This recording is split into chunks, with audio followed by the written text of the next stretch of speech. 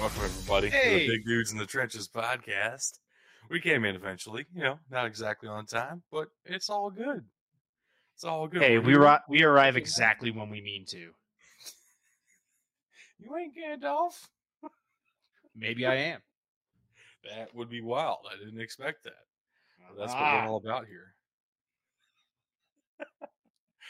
Anyway, I'm Doug. This is Tug over here. Bug is not with us.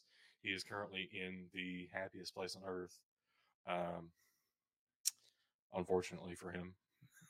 I'm sure his kids are I'm loving sure. that. Yeah, I think he is too. I doubt it. He's probably very excited about how much money it costs to be there. Well, that could be. That's very, very, very possibly true. We, on the other hand, have a lot of things to talk about. Of course, we're going to have to mention the Deshaun Watson stuff, but that's not the only NFL news going on. And in addition to all that, we got an NFC East preview coming your way. And later on, we're going to be joined by some very special guests to cover the Big Ten. We are almost done with all of our conference previews. This is the second to last one. It's kind of incredible. But here's Right? the Big Ten day, and it's going to be a good preview. I'm really excited for it. So, without further ado, I think we ought to go ahead and get started. I will say, though, I did find out the other day that Peyton Manning is going to be hosting the CMAs this year, Oh God. which just really begs the question. Uh, I assume he and Luke Bryan are going to have the same dynamic that Brad Paisley and Carrie Underwood have had for the past several years. Awkward Which sexual one's gonna, tension. yeah, which one's going to be the Carrie Underwood? God. God. I have no response. How about we think about that as we head into our NFL news? Why don't you take it away, Tug? All right, man. Hey, I'm going to start us off with probably the best news. I feel so behind because I didn't realize this. But oh my God, football's back starting tomorrow. So as we record this, the Hall of Fame game is happening tomorrow. Raiders versus Jaguars. Josh McDaniels versus Doug Peterson. I don't believe it, not. but if Josh McDaniels actually takes the field, I'll start to believe it. Look, I'm looking at the notes we have here, and there ain't no way any of these quarterbacks are starting. Actually, they are. One of them, at least two of them are. That's true. Yes, both they're definitely playing. Because Derek Derek Carr Carr is seeing a series at most, if anything. and Trevor The Lawrence Jaguars isn't have already seeing said anything. Trevor Lawrence isn't going to play. Yeah. All right, man. So the same thing at the same time.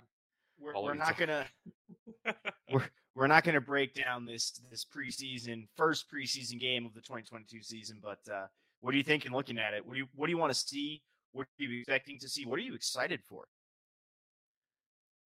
I would really love to see Derek Carr and Devontae Adams for one series. I doubt that's going to happen, but if we get to see that, I would be very excited for that, and then I'll be done with it. I don't care about anything else. That's fair. It is week one. You're not going to see a lot of the starters. You're going to see at most a series, maybe a quarter, depending on the team. They usually ramp up over the next 2 weeks. The only one I can probably confidently say is you won't see Aaron Rodgers all preseason. And then he's going to play like trash week one and then be okay after that.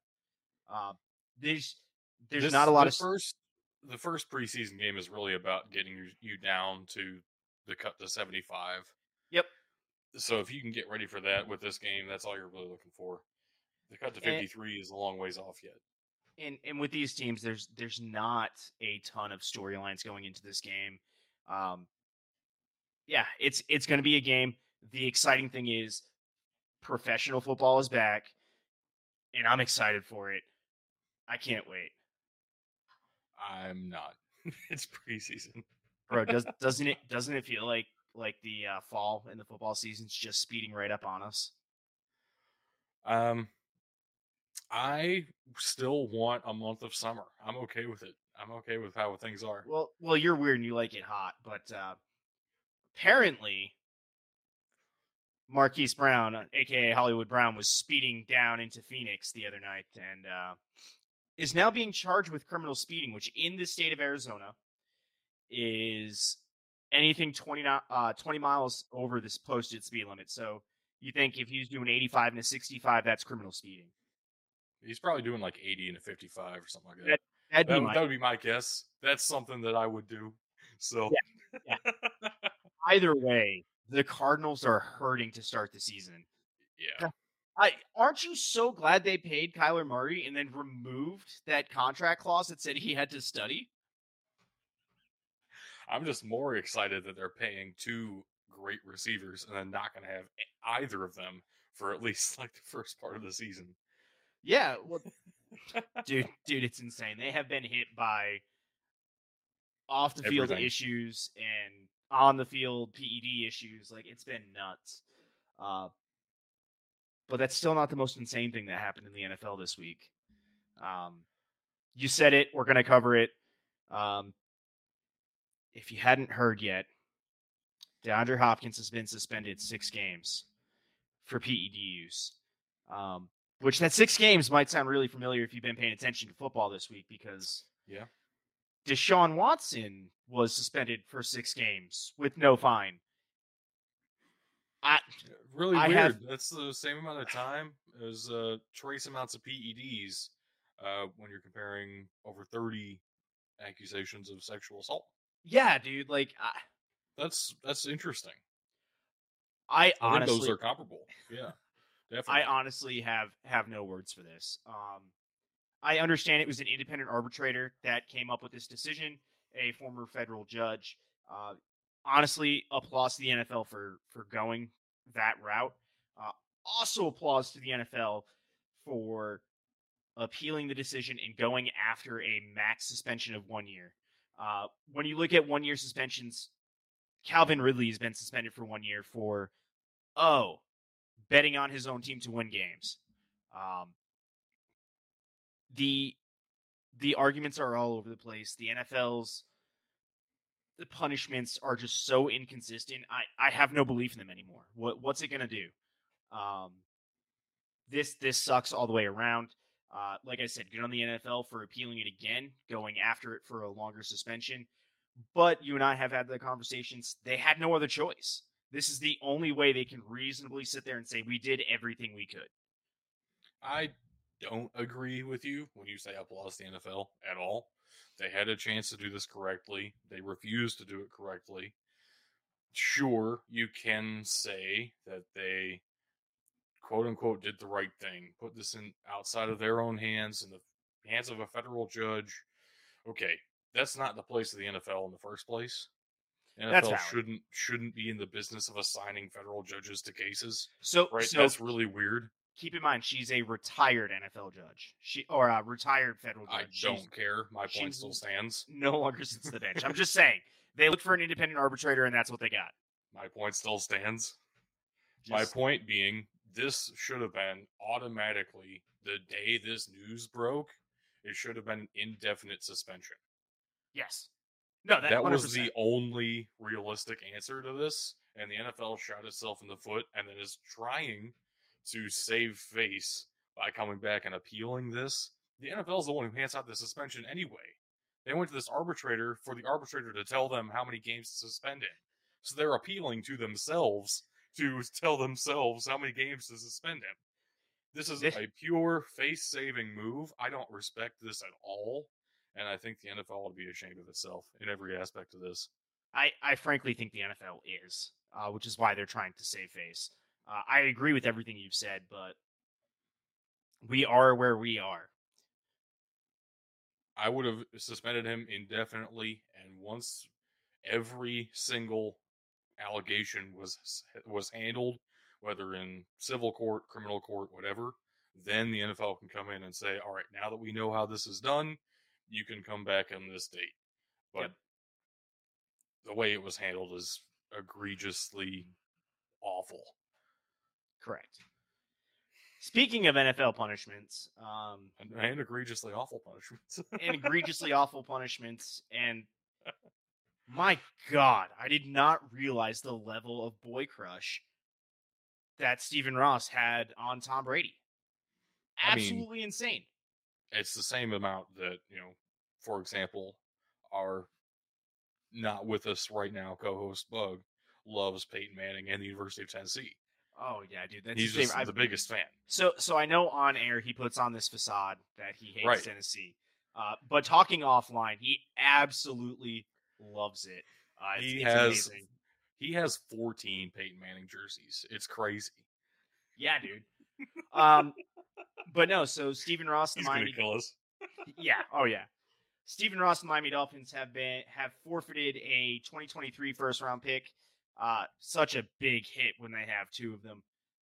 And then they have also forfeited a 2024 third round pick, which will probably at some point be replaced by a third round compensatory pick. So, right. you take them and you lose them, man. Like, it's just how this goes. The bigger news out of this is Stephen Ross has been suspended for until October 17th. But I've been reading somewhere that he can actually still go to the games. He just can't be involved in the facility at all. Yeah, so I guess he can't go to the facility and he can't go to owners' meetings and have a vote in owners' meetings until the suspension is done. So that's interesting, but also, how much does it really affect the Dolphins? It's not like he mattered anyway. No, well, he matters too much. I mean, he's way too micromanaging. And for the organization, I meant in terms of like how the NFL operations work. Fair. The NFL is not turning to Stephen Ross to tell them what to do. No. They're looking at Robert Kraft, Jerry Jones. If one of them gets suspended, things will change. Yeah. But this doesn't do anything. On top of that, he was fined $1.5 million. Which is roughly Deshaun Watson's salary this season that he's losing out on. And then our vice president has also been barred from league meetings and fined $500,000. All of this stems from not paying to lose. In fact, this all stems from his boy crush on Tom Brady. Stephen Ross tampered with Tom Brady in 2019 when he was with the Patriots.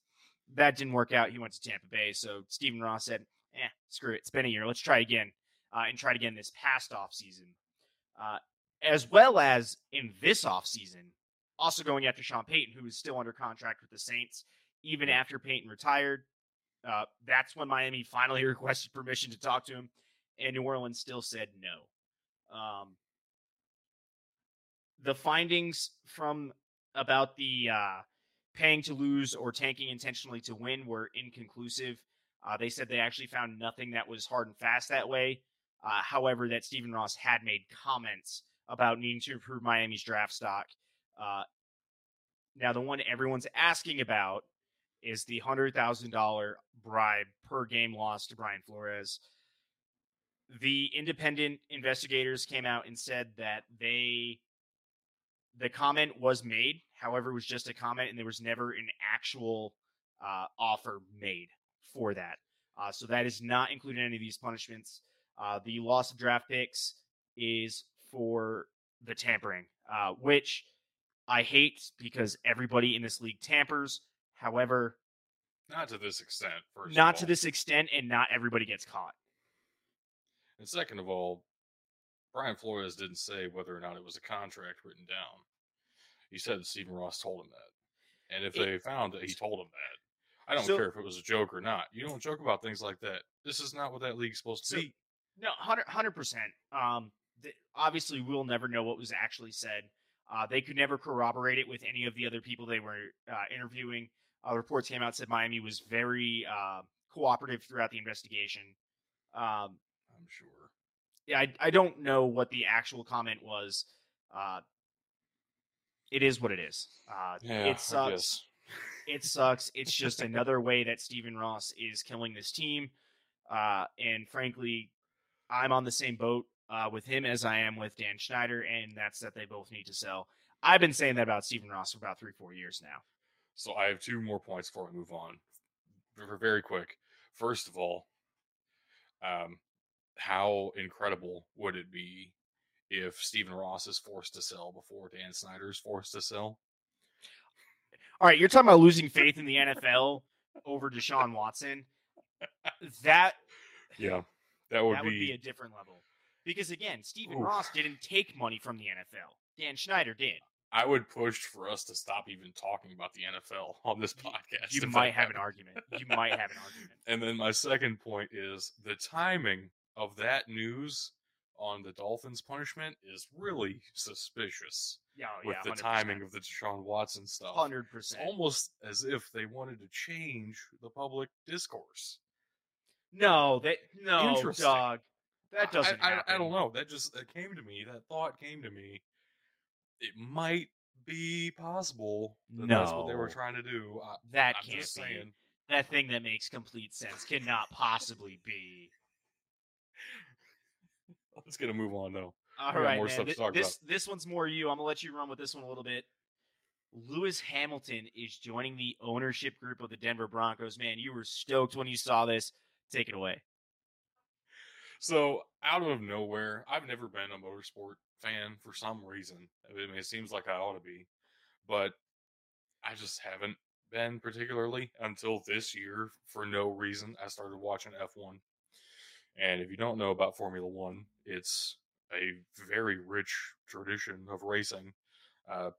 Honestly, bigger brand, more internationally recognized than NASCAR.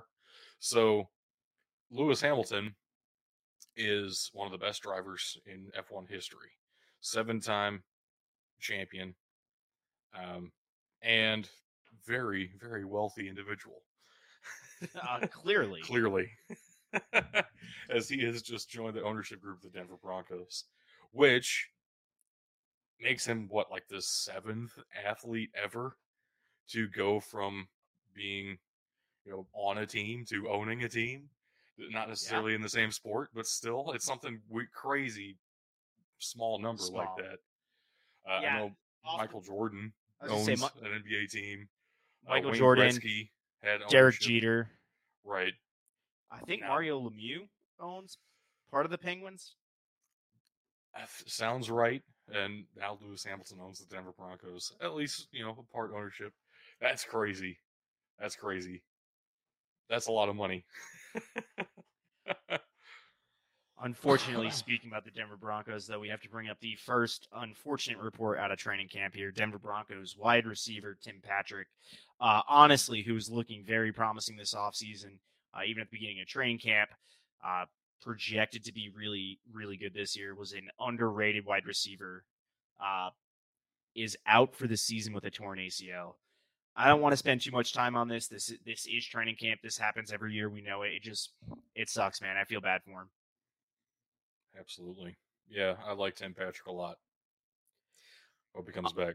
On the other side, though, well, I guess same side, different conference. Deebo Samuel finally got paid. Looking at a 3-year extension with a max contract of $73.5 million. $58.1 million of that is guaranteed. Honestly, dude, I'm stoked for him. This is absolutely fantastic. The Niners needed to do this. Absolutely the right move to do. I just wish they had got it done sooner. Well, he's getting paid like a wide receiver, so now he's going to be okay lining up at wide receiver when he needs to. But he's still be used in the same way, right? He's a running back threat as well.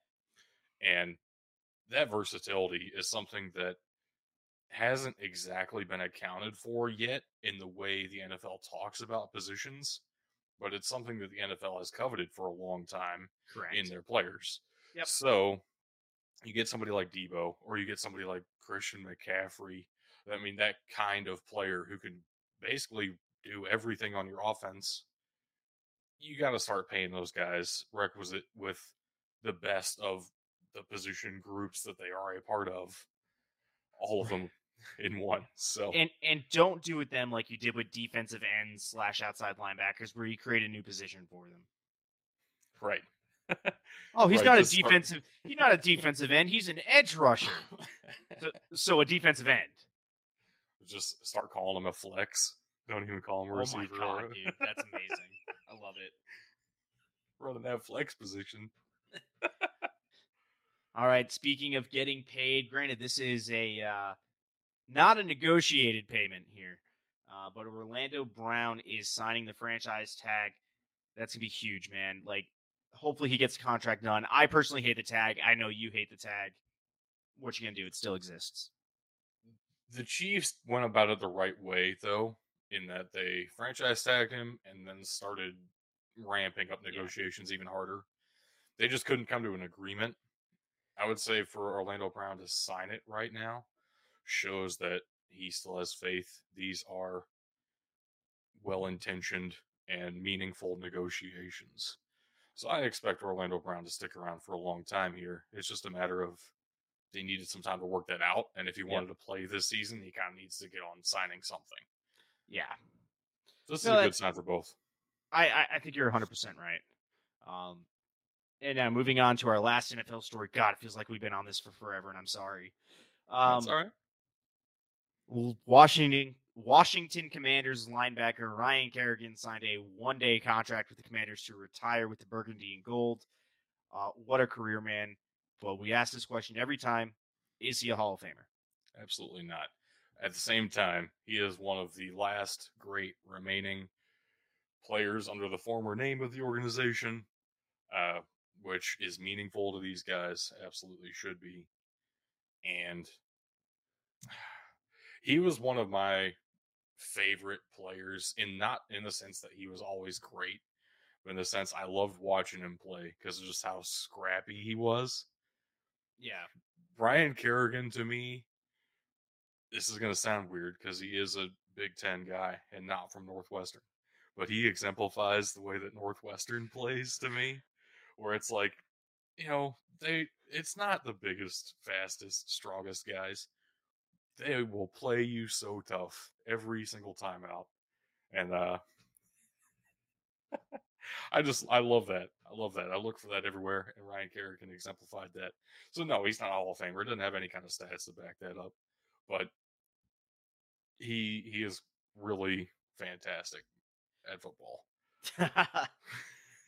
Dude, that happens. We see it all the time. There are guys who are there. They're fantastic. They're just not that level, and I'm inclined to agree with you. But with that, I'm going to hand it over to you, man. It's time for the college news. So only a couple of things to talk about here. First of all, I do want to say there's a lot of speculation about further conference realignment. We don't know anything. Nobody knows anything, apparently. I have heard conflicting reports, multiple different directions. First, the Big Ten was looking to add 4 more Pac-12 teams, and then the Big Ten was looking to add Florida State for some reason, and then now the Big Ten's not looking to expand at all anymore. The Big 12 might scoop up some Pac-12 teams, then they might not, and then the Big 12 might fold for some reason, I saw, and then now the Big 12 is in a good position to pick up some Pac-12 teams again. So nobody knows anything, very clearly. And except you, you know things. The only thing that we for certain are we can actually stand on is that Greg Sankey said he doesn't care to expand further right now. He doesn't see any benefit to that. At the same time, if Notre Dame said, "Hey, I'll want to join the SEC," that would happen. So that's a castle made out of sand. All this is up in the air. Nobody knows anything. And if somebody tells you they know something about conference realignment right now, don't believe them. At the same time, that's for the FBS level. We do have some news on the FCS level with some realignment, and I think this is very fascinating. So, if you're not aware of how the FCS conferences work right now, I totally understand that. It's not something that everybody talks about all the time. But there are a couple of concentrations of power. Obviously, we talk about the Missouri Valley Conference. You have the Big Sky out west, but in the east, you have the Colonial Athletic Association.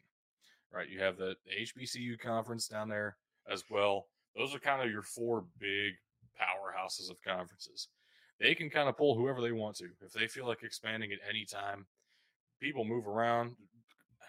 Universities move around these conferences in the FCS all the time. So James Madison is jumping to the FBS level. Means they're leaving the Colonial Athletic Association, the CAA. And they're no joining the longer Sun Belt. allowed to compete for conference championships there.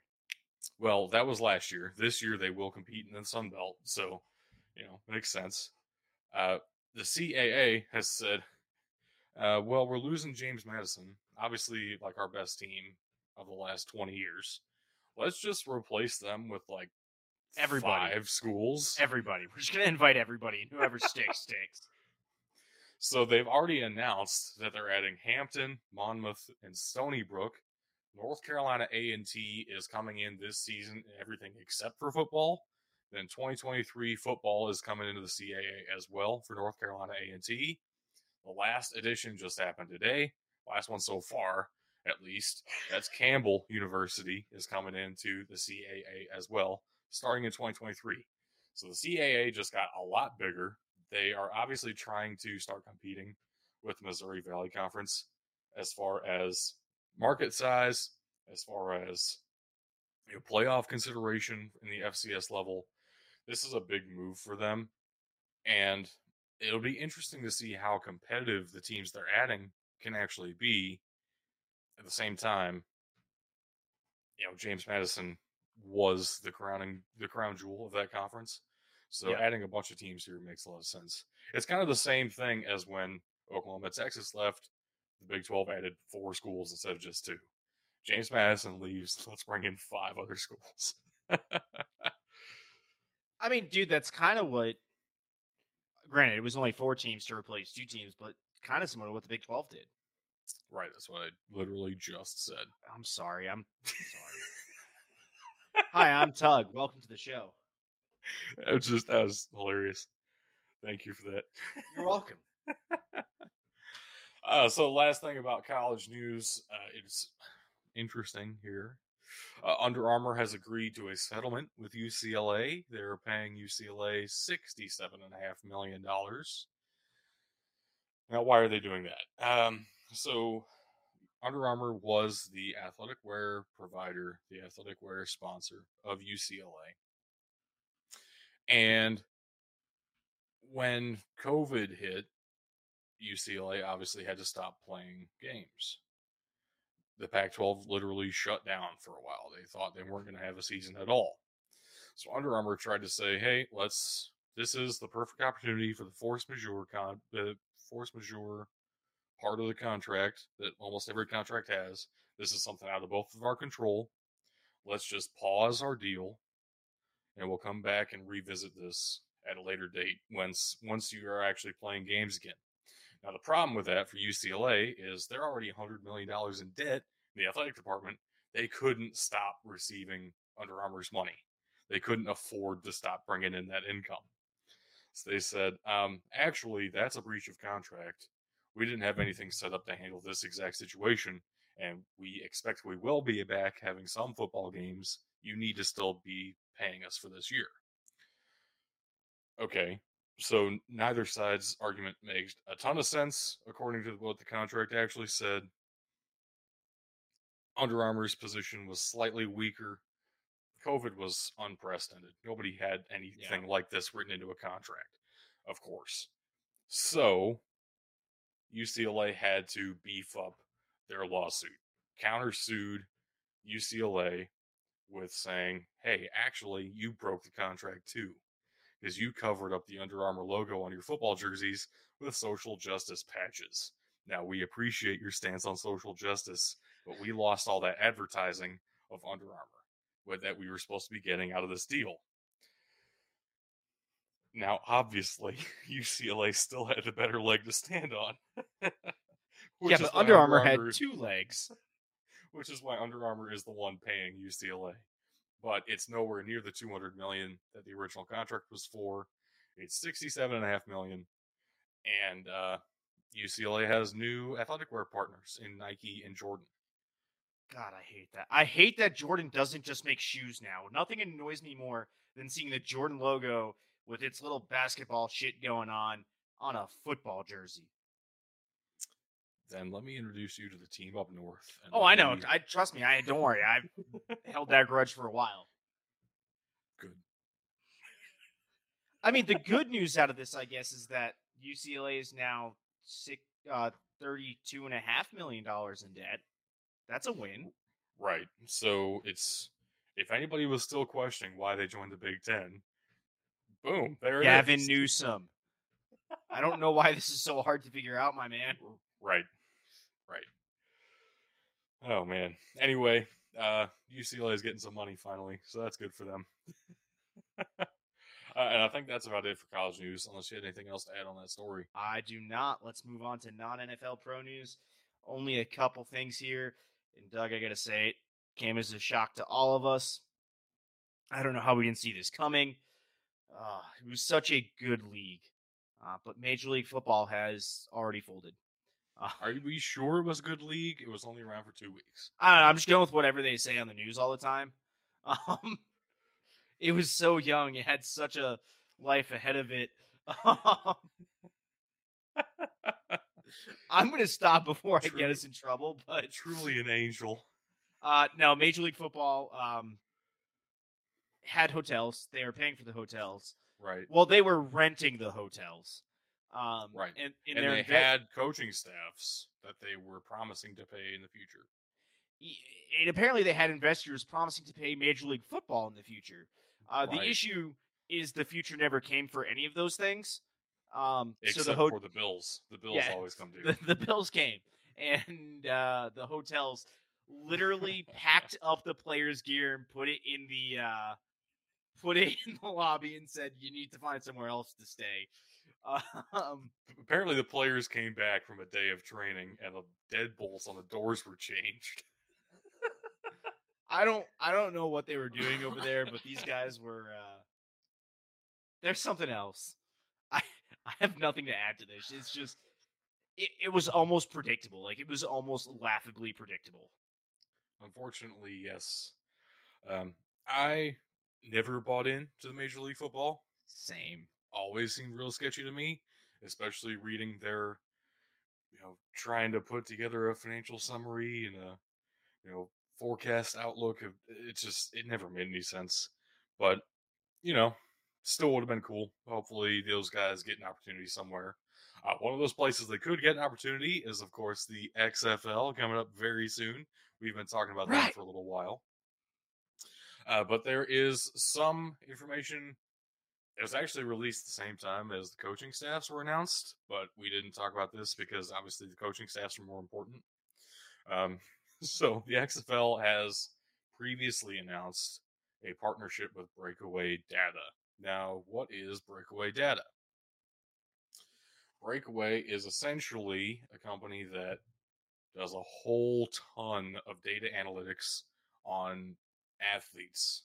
They do performance data. They measure your everything about how you're doing, your heart rate, how much you're sweating, brain activity. I mean, it's like crazy how much detail they can get into as you're running, as you're playing the game, and it can be during practice. They have some devices that can measure you during actual games as well. Some of that stuff is being integrated in the NFL right now. Some of that stuff is already in Power 5 football. Elite 11 camps use a lot of this data. It's all over the place already. So this is exactly what the XFL needed for performance data. This is a legitimate company with legitimate applications already in professional sports.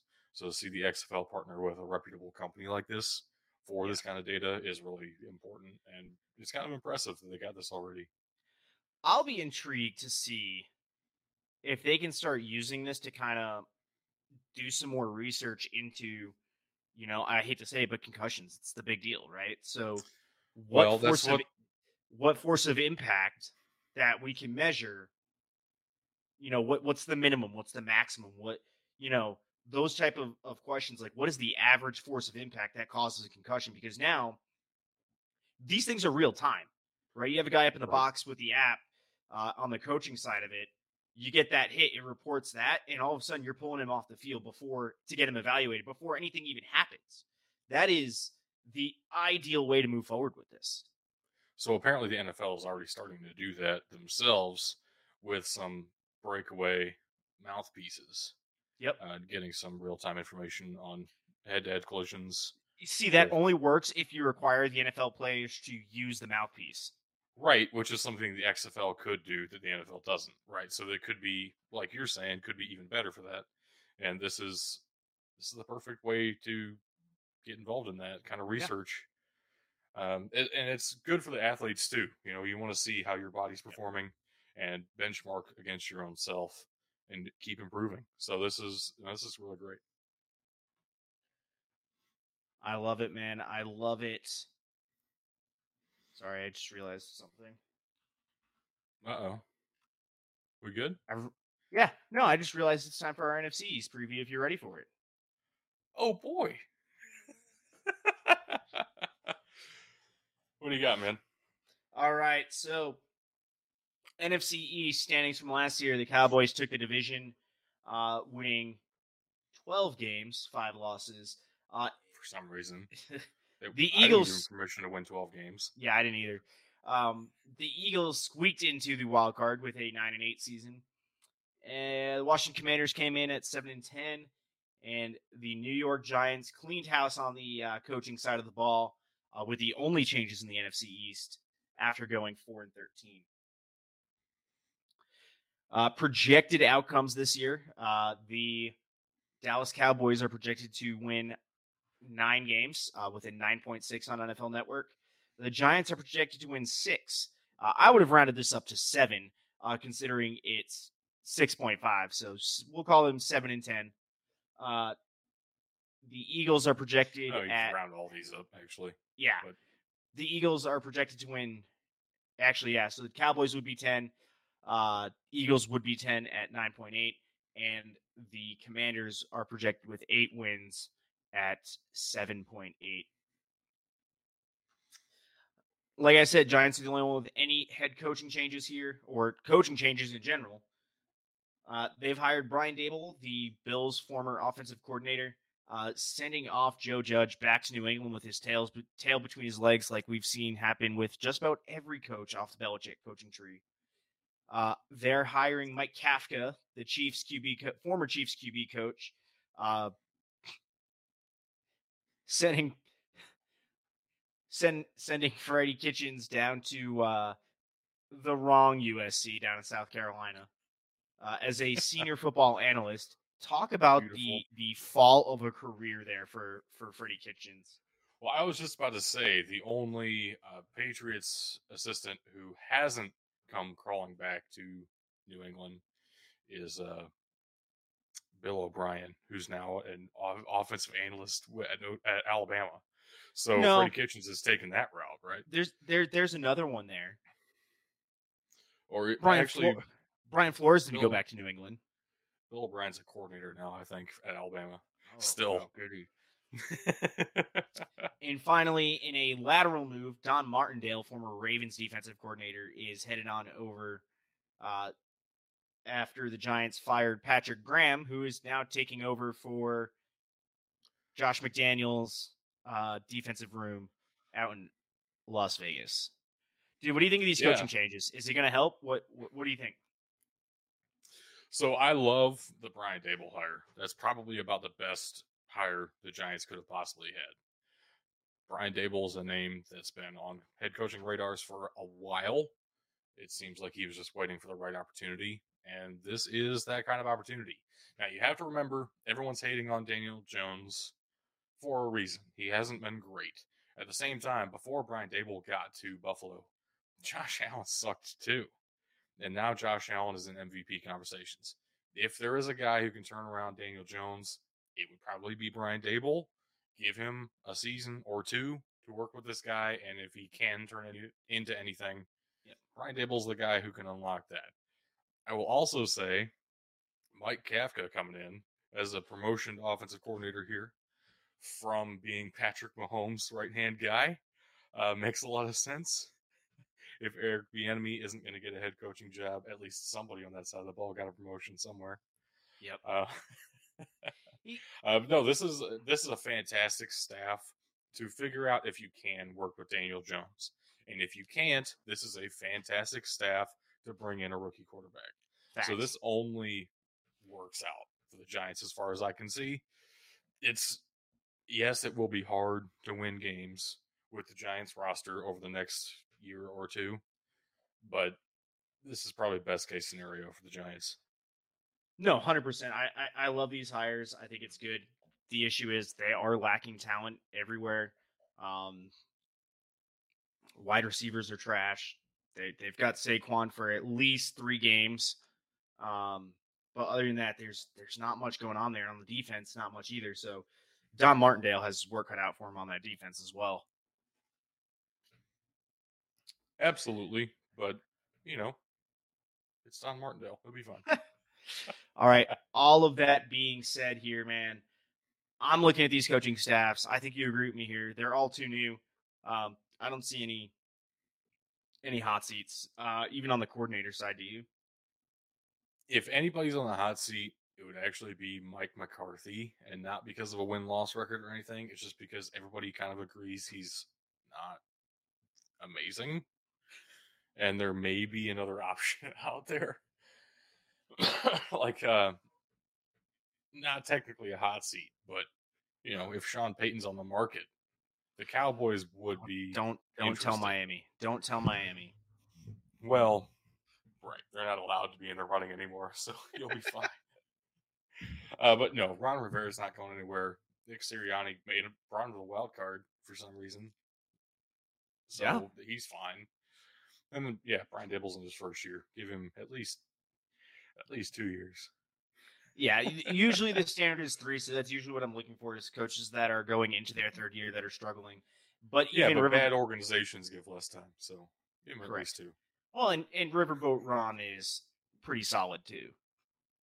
I would say so. Should be. And, with Carson Wentz coming in, maybe they think they have a shot at making the wild card themselves this year. The Commanders' struggles are not due to their head coach. A lot of it's actually due to their ownership. But I guess we should look at these rosters here. I mean, I suppose. And I did start us off talking about Carson Wentz coming in. Obviously, a big addition there for the Commanders. It feels like that trade happened 12 years ago at this point, with how much news has been going on this offseason. But it was just a couple months ago. And Carson Wentz is new quarterback in Washington. Man, I feel so bad for Taylor Heinicke. He looked so good in that one playoff game. I know. But I also cannot blame the Commanders for doing this. That happens, and you've talked about it before, actually, where a backup quarterback can come in for a game or two. Yep. Defenses don't have any film on him. He lights it up for some reason, and then you can't replicate that back to back to back. So you need a guy who can consistently do that. Is that Carson Wentz? That's debatable, but, I don't know that it's Jalen Hurts either. So I don't know if it's Daniel Jones. I will say I have more faith in Jalen Hurts this year, specifically looking at the wide receiver room down there. A.J. Brown was a massive acquisition. He fits that offense. It's a good complementary style of play to Devontae Smith. My big question mark about the Eagles wide receiver room right now is Jalen Reagor. Can he stay healthy? Right. Fantastic talent when he's healthy, but you've said this is quotes from you. The best ability is availability, and Jalen Reagor just has not been available for most games through his first 2 seasons. Well, and let's be real, that draft pick was confusing at the time because he was probably the 3rd, 4th best receiver still on the board when they took him in the first round. So, Devontae Smith, A.J. Brown, that's a good combination. We'll see if Jalen Reagor can keep up with those two. But no, I'm looking at Terry McLaurin and Jahan Dotson. What a wild combination that's going to be.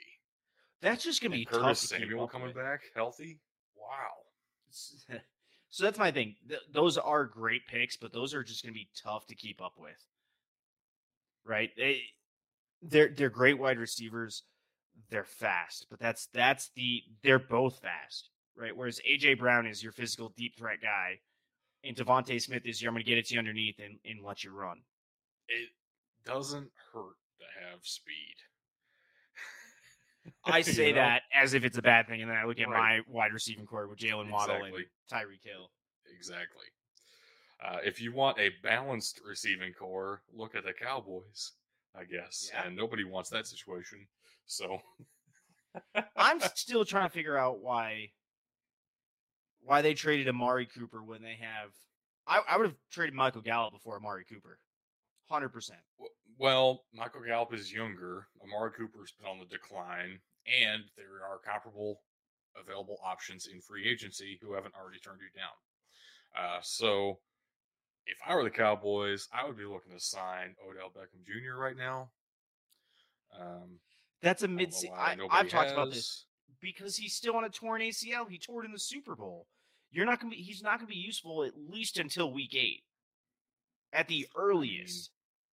At least bring him in, learn the playbook a little bit, be helpful, and make sure nobody else can scoop him up in the meantime. But the whole deal of what I'm going to be careful of there is I don't want to sign him for him to then not be ready the entire season. I want to be able to let him get healthy, which assumes 6-7 months. So you're talking about just now he's finally getting back to full health on that knee, or at least 80% where he can start working out. Then I want him to get back to physical fitness. It's too soon to sign OBJ right now, and I will beat that drum up and down. Okay. To me, he's I was going to say, to me, he's a mid-October to early November signing. Tight end's got to be one of the weakest position groups in this division for sure. Oh, that's across the board too. Is the best tight end in this division Dalton Schultz? I actually don't think so. I'm going to go with Dallas Goedert. He's okay sometimes. I don't Dalton Schultz trust is him. Good sometimes. That's kind of my point, though, I guess. I would take the highest potential is Daniel Bellinger. Gotta say, the rookie. Oh, 100%. We'll see. We'll see. We didn't even talk about running backs, though. Obviously, I know. I was just going to jump around saying what I liked about teams, but yeah. Obviously, the Cowboys with Ezekiel Elliott and Tony Pollard. That's the deepest best room. 1-2 punches. Yeah. In the NFL. Saquon Barkley's healthy. For now. Hopefully. For now. Hopefully. I don't like Miles Sanders. I don't know why. He's fine, but I just don't like him. Yeah. Personal bias. If he wants to come on the show and defend himself, I will change my tune very quickly. Right. I'm easily swayed. This will be the year. I actually think Kenny Gainwell takes a step forward. The Eagles have been working that way for a while in that running back by committee, but I think this is going to be the year that he kind of takes that step forward and secures that number 1 spot. And if Antonio Gibson can play, I know he had a scary potential injury. I don't think he's actually out at all. If he can stay healthy, I think Antonio Gibson could be pushing Zeke and Tony Pollard for one of the best running backs in this division. Which is 100%. crazy I said that because Zeke and Tony Pollard are on the same team. So that's, I fully expect that in the next 2 years, one of those guys will be traded because it's going to be there's too much value. You're going to have to. Right. All right. Moving on down here, Doug, I'm going to give this to you just in general. Where's your favorite line this year on the in the NFC East? Offensive side of the ball. We'll stick offensive. Okay. And you do have to pick one. I would say probably the Cowboys, but I don't love it. It's almost more because of the problems other lines have than anything about the Cowboys in particular. Now, don't get me wrong, Tyron Smith, Zach Martin are fantastic when they're on the field. I don't know anything about Tyler Smith yet. I don't know anything about Terrence Steele, honestly, and he's not even a rookie. I like Tyler Biadasz, but he's basically a rookie. when he was at Wisconsin, he was great. How does that translate? Wisconsin does tend to make some pretty good centers.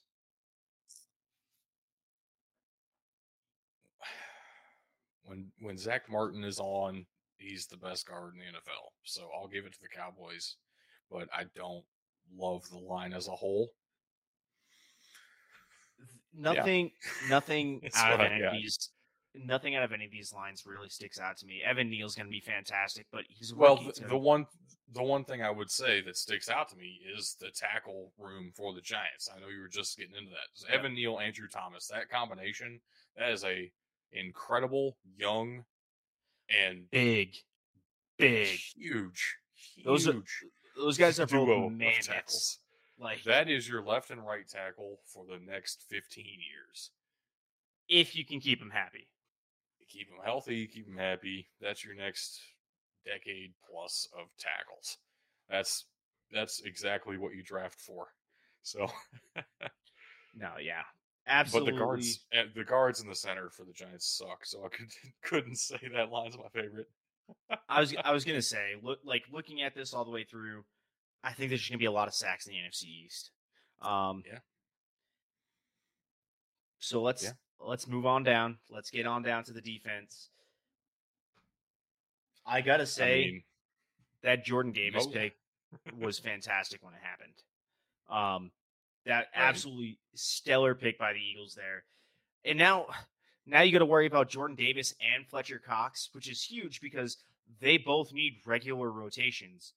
Right. That's insane. That's basically a perfect scheme fit. If somebody's going to draft Jordan Davis, it should have been the Eagles, and that worked out beautifully. But you said that there's going to be a lot of sacks out of this division this year. I think most of them are going to come from Chase Young and Montez Sweat. That's a beautiful 1-2 punch of defensive ends. No, absolutely. And you have to choose one because you can't double team both. It's insane, man. As far as the Cowboys go, their defensive line, to me, DeMarcus Lawrence is ancient, and it just seems relatively meh. It's average to me. I don't know what you're thinking about it. Neville Gallimore is better than I want to give him credit for. I don't know why. Again, it's just one of those players I don't really care for. But yeah, DeMarcus Lawrence is the best thing you have going, and he's 87 years old now, so good luck. Honestly, the Giants probably have the second best defensive line in this division, probably behind the Commanders. Just the combination of Dexter Lawrence and Leonard Williams, those two in themselves make up for Justin Ellis and Jalen Holmes. So, oh, dude, the linebacker core. I actually really like a lot of these linebacking cores, at least to some degree. Leighton Vander Esch, again, he's somebody who's getting there that needs to retire. But Micah Parsons might be. I'm sorry, I love the way he's all over the field. Micah Parsons might be one of my favorite linebackers in this division. Leighton Vander Esch is like 26 years old.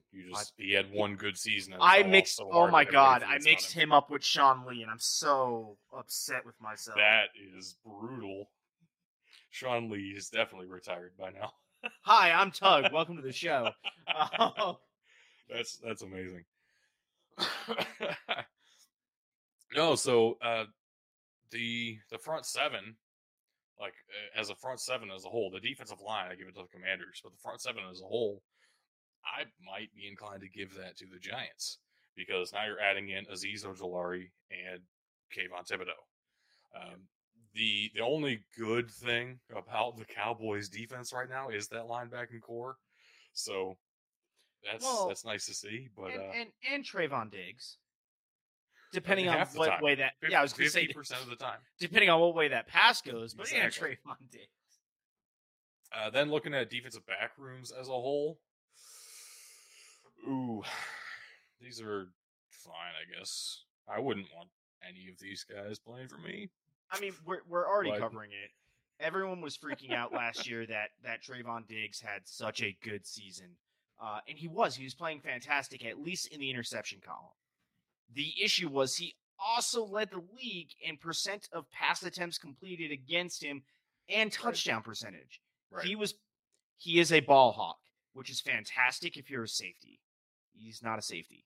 But he's Honestly, too fast to be put back there at safety. You kind of want him man to man. yeah, but if you put him at deep safety in a cover one and just tell him to go get the deep ball, that's I know, but you have Malik Hooker who does exactly that already when he's healthy. So that's fair. Okay, the best defensive, right? Fair enough. One season Ohio State, he was really good at that, and then never before or since. The best defensive back in this division is probably Xavier McKinney. Yeah, I would agree. Darius Slay is getting older, and it's starting to show, but he's still very good. And that's about all I care about with these defensive backs. Like, yeah, talk to me about Kendall Fuller. I don't care. Good luck, Marcus Epps, with your role as a safety. I don't even know who you are, so oof. You know, that's what I got for these defensive back rooms. At least Brian Angers in this division, and Jamie Gillen, Scottish Hammer. They're great punters. Tress Ways in this division. Honestly, the most exciting thing about the special teams out of this division is going to be the Cowboys and the Eagles returners. Those are going to be some electric returns, which is amazing because that is what the Eagles used to be known for with Deshaun Jackson. Right. And if I think Kenny Gainwell should be the main returner. Jalen Reagor's going to get some touches, but Gainwell's too good at that. Let him loose. It's going to be fun to watch. Yep. So I guess let's go ahead and jump to our picks for who's going to win this division. I'll throw Ben's out. I'll throw Ben's out there first. He's got the Eagles taking the division, the Cowboys in second, the Commanders in third, and the Giants pulling up the rear. Doug, I'm going to give it to you, man. What are you thinking? I don't have that much faith in the Eagles. I know they added A.J. Brown and Jordan Davis. I don't have that much faith in the Eagles as like an organization. And I don't believe in Nick Sirianni either. I just think the Cowboys are too talented to fall apart. And that's been the downfall of my predictions for several years now. It worked out last year, though. We'll see what happens. So, I think the Cowboys are too talented for me not to pick them to win the division, and they put the Eagles second. I don't think the Eagles make the wild card again, though, this year. I just don't see it. I don't believe in Jalen Hurts, and that running back room is too undecided. The offensive line is too gross to me. Jason Kelce is getting very old. There's talks of him retiring last year. Right. He probably should. All right. I'm going to take the Giants over the Commanders, though. That's my hot take, I guess. Hottest take in these standings. I don't think Carson Wentz is going to perform at all. And I say the Commanders are in line for another top 10 pick at the very least. Last year might have been Carson Wentz's first year staying entirely healthy, and it's because he was behind probably. That is definitely not true. Didn't he break both of his ankles one play? He played every game. True. Doesn't mean he was healthy. But you're getting to my point because that was behind the best offensive line in football last year. Now he's behind the Commanders' offensive line. Taylor Heineke's going to be starting games by week 6. So I'm with you. I don't think it's that hot of a take. I think the Giants are going to come in third. The Commanders are going to come in last. Where I disagree with you is, man, I don't really believe in either of these teams. I don't like the Cowboys. I don't like the Eagles. Both made some improvements. Neither really made anything that really separates them for me. The Cowboys have a history of underperforming, and the Eagles just came out of nowhere. And now they have an improved receiving core. Yeah, their running back room is still sus, but look what the Bills have done without a running back room. I don't know. I'm going to give it to the Eagles here. I think Jalen Hurts is going to take a step forward, and we'll see where that leaves us. But I'm going to go with the Eagles in first, Cowboys in second. Giants in third, and the Commanders pulling up the rear. Yeah, I mean, I kind of hear you. At the same time, the Bills and Eagles situations are so markedly different, right? Like, yes, I can say the running back rooms for both teams are awful. But I can also say the quarterback room for the for the Bills is a lot better. So I just don't trust in the offensive line as much as I trust in the Cowboys offensive line, which again feels foolhardy, but I'm going to stick with that and I'm going to take the Cowboys, I guess. Fair enough. So, but all right, man, it's time for your favorite part of the show, and absolutely. You ready? You've been waiting for this all off season. I very much so have, and not only that, but we actually have some special guests coming on the show with us at the same time. So I think it's time to bring those guys in. We're going to be talking about the upcoming Big Ten football season. Finally, our guests this week to help us do so are the hosts of a 5-star rated podcast, the Wannabe Walk-Ons, where they not only talk about their beloved Nebraska Cornhuskers, but they also apparently are the official podcast of the Nebraska Craft Brewers Guild. Now let's bring on Ben and Drew.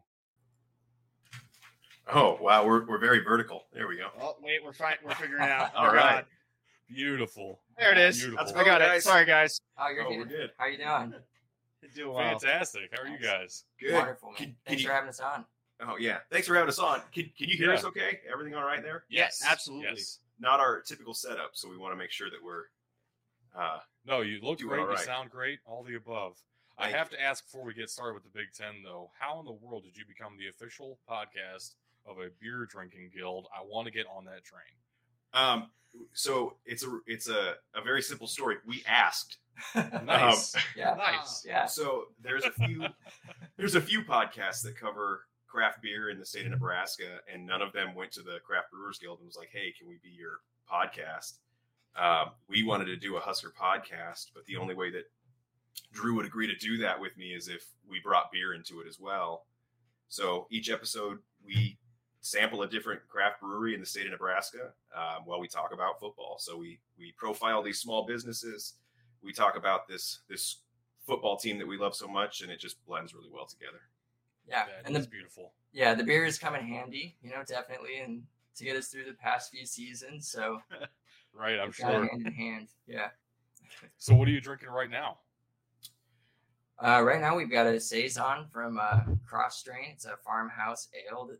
It's fooder aged. They age it in these special barrels. It's a little bit sour, but just a good beer. I Yeah. don't normally do sours either, so if I drink this, it's got to be good. Yeah, nice lemongrass notes, real refreshing. It's 100 degrees right now in Nebraska, even though it's like 8:00 right now. It's just Right. ridiculous. Yeah. This is a really nice beer for the kind of weather we're dealing with right now. All right. I love to hear it. Yeah. I'm from Kentucky, so Oh, I'm okay. a bourbon guy, and we do a lot of beer in bourbon barrels, Yeah. and makes for some interesting notes. So love Yeah. hearing you talk about beer a little bit. Anyway, Yeah. anyway, we have a whole conference to talk about here, and I am a huge Ohio State fan. If you couldn't tell from my microphone, I have the Buckeye stickers on here.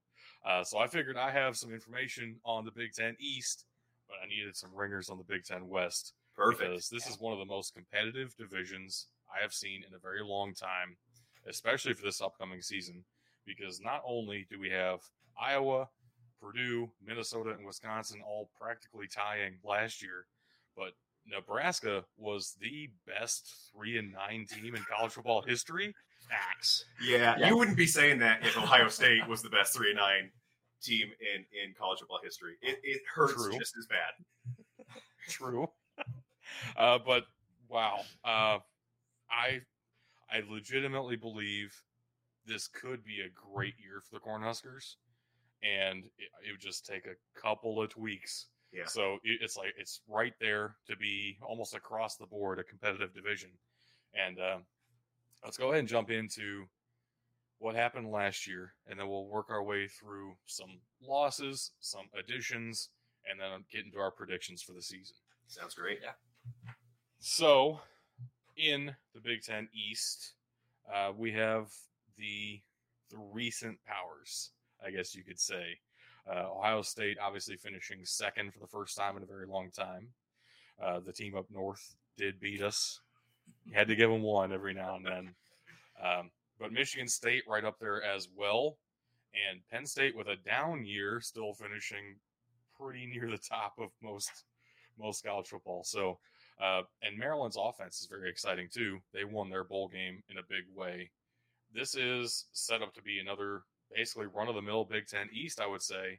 You're looking at Ohio State. You're looking at the other one that I can't say. And then Michigan State and Penn State battling for that third spot. He's talking about Michigan for our listeners out there. We're allowed to say. Yeah. We're allowed to say. Yeah, we can. You We just can. can't. Yeah. You can. I might hate you, but you can say it. You know what? We have something in common with Michigan, and that's the fact that they claim 97 as their national championship. We claim 97 as our national championship. Well, I love you for that. Yeah. Claim it all you want to. It's Well, all yours. You know what? The national championship trophy, it's not in their trophy room. It's in ours. Hell right.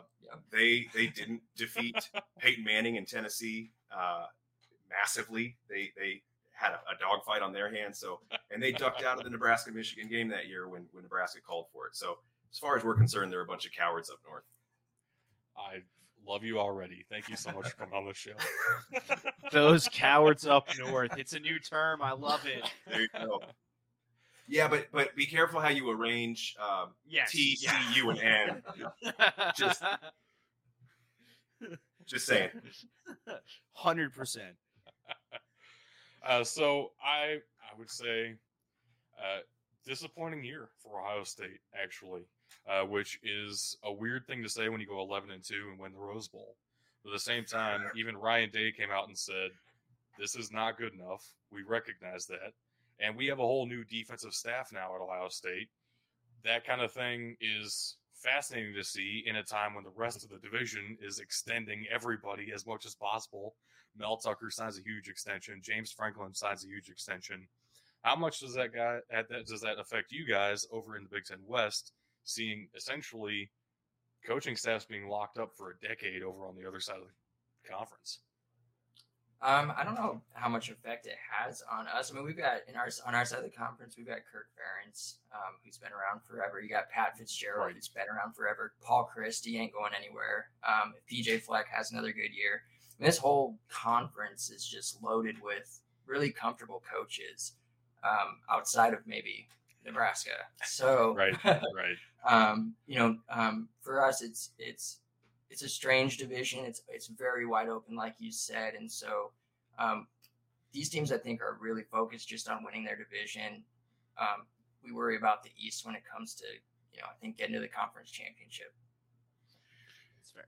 I think the other thing too to consider is just the entire landscape of college football is changing so much with the addition of NIL. We're really starting to learn how much money there is out there in this sport. We knew it was there for coaches. We know it's there for players.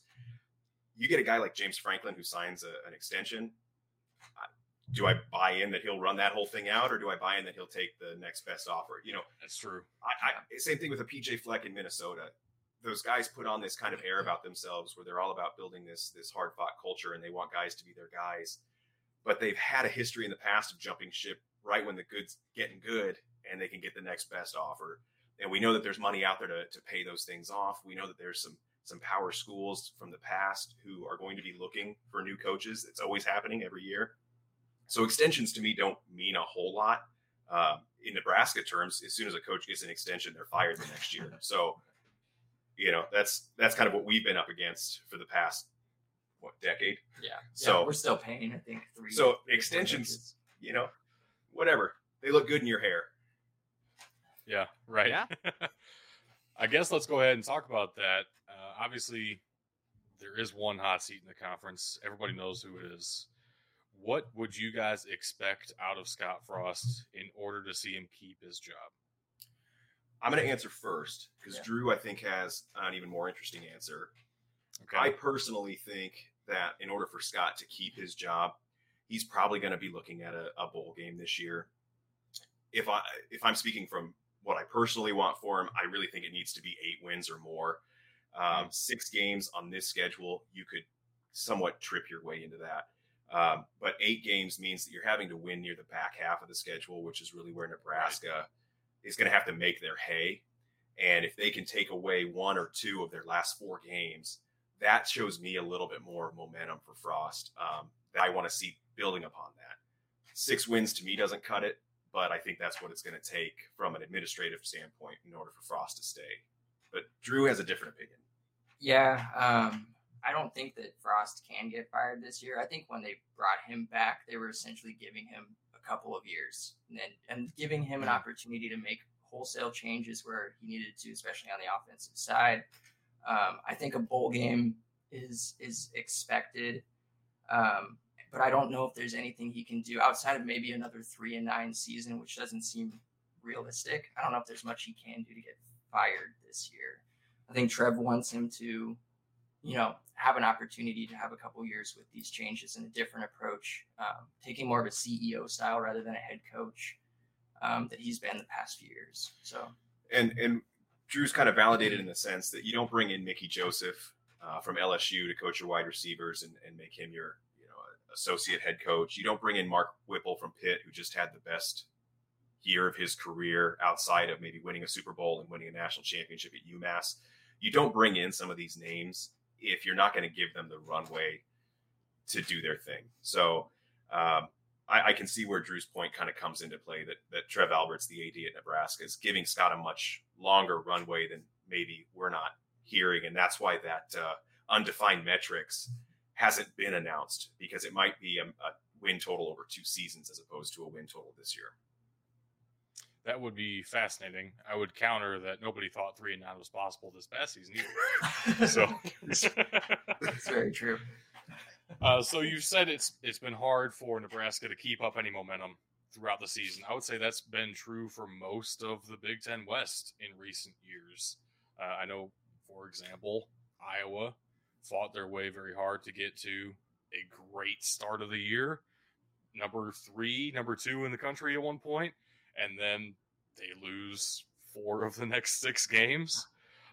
Minnesota, Wisconsin, they both have a history of that, though they did win their bowl games this past season. The surprise for me out of the Big Ten West was more than Nebraska doing what they did. I would say was Purdue coming on as strong as they did towards that middle to back end of the season. Do you guys see any way it's possible for Purdue to keep up that kind of momentum and maybe even still contend in the division? Yeah.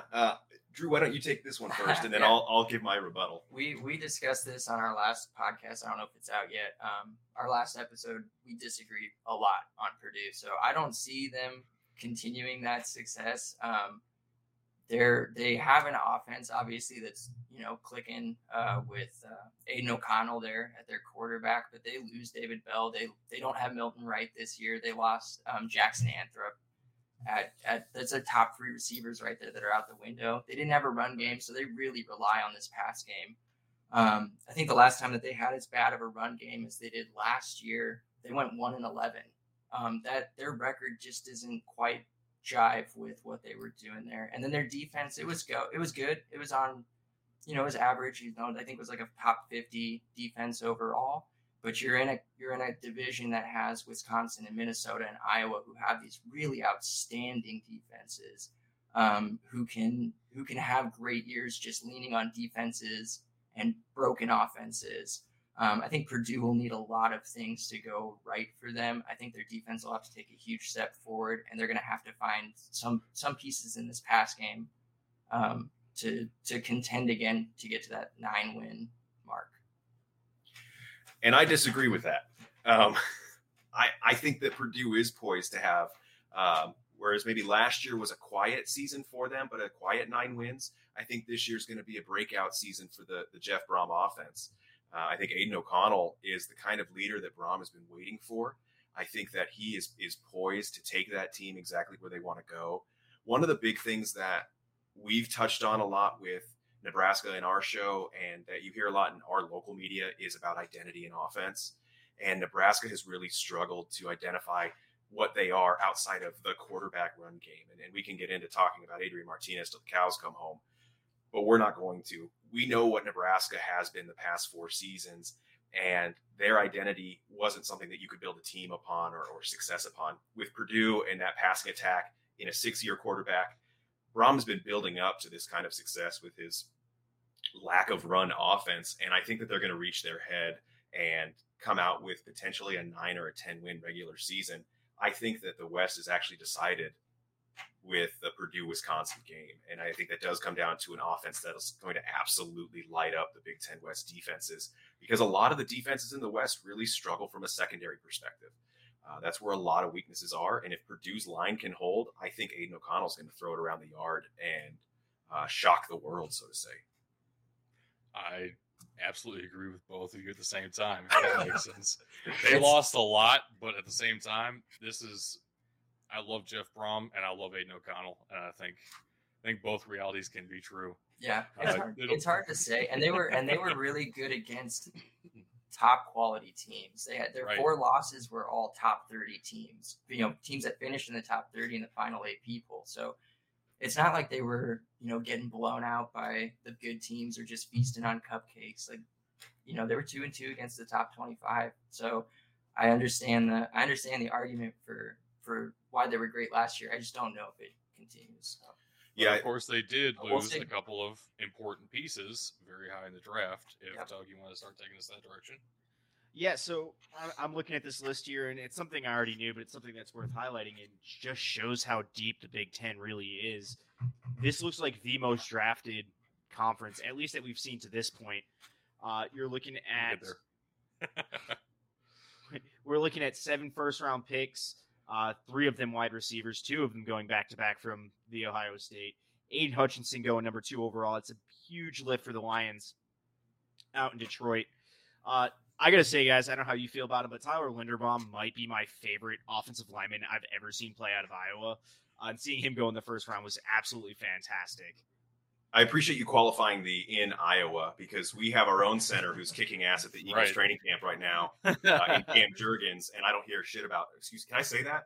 Yeah, that's all. Yeah, you're good. Okay, I don't hear shit about Linderbaum coming out of training camp. So that's nice that he came out of Iowa and all, but we finally got one in the draft after having a drought for a bit. And well, I gotta say the best thing about Cam Jurgens in the pre-draft process was his beef jerky, not his combine. So. I don't know. Sorry, not to play Homer there and shout out our own guy. No, but all right. You're right. That's Linderbaum was one hell of an athlete, and that's generational talent. He's going to make hay, and he's going to be great. He's one of those guys who's athletic enough and takes care of himself and is the right mindset. He's going to have a long career. He's going to probably collect a ring or 2. And there's going to be a quarterback that pairs with him who's like, I'm not letting this guy go. Wherever I go, he goes. Yeah. And I'd say landing with the Baltimore Ravens run-heavy team, I think that's just a great spot for him. So it was absolutely perfect for him. Looking at it, the way that he was utilized out of Iowa is very much what they can do out in Baltimore as well. But he wasn't the only, and I honestly think Tyler Linderbaum at 25 was a steal. Not the only steal coming out of the Big Ten. Late in the second round, you had 2 Nebraska guys go real close. You had Cam Jurgens and then Cam Taylor-Britt. Guys, what did the Cincinnati Bengals gain with that 60th pick of that draft? Oh man, they got a guy that just has a special place in my heart. He's hands down one of my favorite players to ever come through Nebraska. He's got an infectious energy about him. He loves football, and he loved Nebraska. He loved representing Nebraska off the field as well as on the field. So, going to Cincinnati, it's also a cool connection because you got Zach Taylor there as coach. Got a lot of Nebraska connections there already. So, and it's a great team, right? Like they had a great season last year, obviously getting to the Super Bowl. And so, I think he's going to be a real dog for them. I think he's going to be a fun player to watch. And is he already higher than Eli Apple in the depth? I was just going to say that. Like, I hope you take Eli Apple's place on that depth chart. I would love it. Yeah, absolutely. If you get a chance to go to our website, which is wannabewalkons.com, not to self-plug, but there is a picture of Drew with Cam Taylor-Britt. And as I was Drew's officiant at his wedding, I've never seen Drew smile that big. as when he met Cam Taylor-Britt. So, I mean, I agree with everything he said. You've got a guy in Cam who takes ownership of everything he does on the field, good or bad. He's going to work to be better, but he also cares about who he is off the field. And a team like Cincinnati seems like they value that just as much as the play on the field. It's one thing to win a Super Bowl. I think it's even harder to lose the Super Bowl. Obviously, it's harder to lose the Super Bowl, but he's the kind of guy that can go into that culture and say, "I'm here to build us all up together." Not only do they get a great player, they got a great leader and someone who Cincinnati can be proud to have their jersey on. No, some deep cuts from the draft, I would say. Looking at Isaiah Pacheco, running back for Rutgers, 7th round pick, but I love Pacheco. He's one of those like freaky, speedy guys who just runs all over the field and scares me. I didn't like playing him, so probably a good pick. And then Xander Horvath getting drafted was shocking to me. At the same time, I think he's a great player. So, fullback out of Purdue, that's wild. Why would he get drafted at all? Hey, they probably said the same thing about Andy Janovich coming out of Nebraska a few years ago, getting drafted by the Denver Broncos. True, but he was actually good. So. Yeah.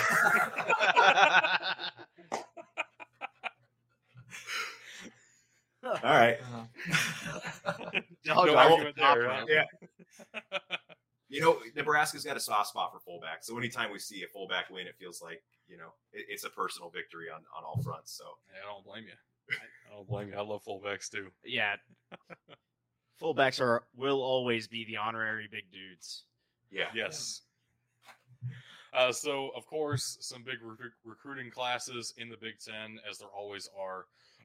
This past season, incredibly, no team in the conference finished worse than 50th in the nation in recruiting. Overall class-wise, this is one of the best recruiting conferences as a whole in all of college football. And I hear people talking about with this conference realignment stuff, when's the Big Ten going to get rid of Rutgers, for example, or Illinois? Those brands aren't big enough to compete. Okay, well, Illinois just finished better than, I don't know, everybody in the Big 12 in recruiting. So let's settle down on that, right? But of course, we have a couple of 5-stars going to Ohio State, CJ Hicks and Sonny Styles, helping out that defense, specifically the back end of that defense. Some huge pickups there.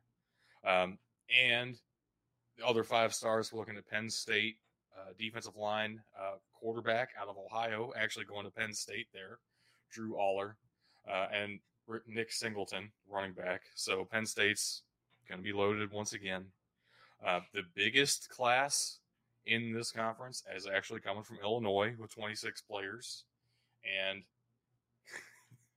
the coldest to ever do it, Crawford, going to Nebraska. Yeah. I'm assuming you saw the NIL deal that he picked up with SOS Air Conditioning. I actually did not see that. Okay. Yeah. So this past week, DeColdis just picked up an NIL deal with a local HVAC company, and the ads write themselves. So that made some national news on there. But you hit on some schools like Illinois and Rutgers, and those are schools that we personally have some I would say buy stock in now, right? Those are going to be schools that early and immediately know their identity. They know what kind of players they're looking for. And they're not going to take a guy because of his stars. They're going to take a guy because he fits the school. You talked about how you don't like to play Rutgers. I'm not looking forward to playing Rutgers this year either, because they do get players that play for a guy like Greg Schiano. And so knowing that they're bringing in a class that's 33rd in the country when normally they're much lower, they're recruiting to their style. That's a scary high number for Rutgers. That means they're not just bringing in guys who fit their scheme. They're bringing in guys who fit their personality, their culture, and that are talented football players. And I don't like that trajectory when we have to play against them on occasion.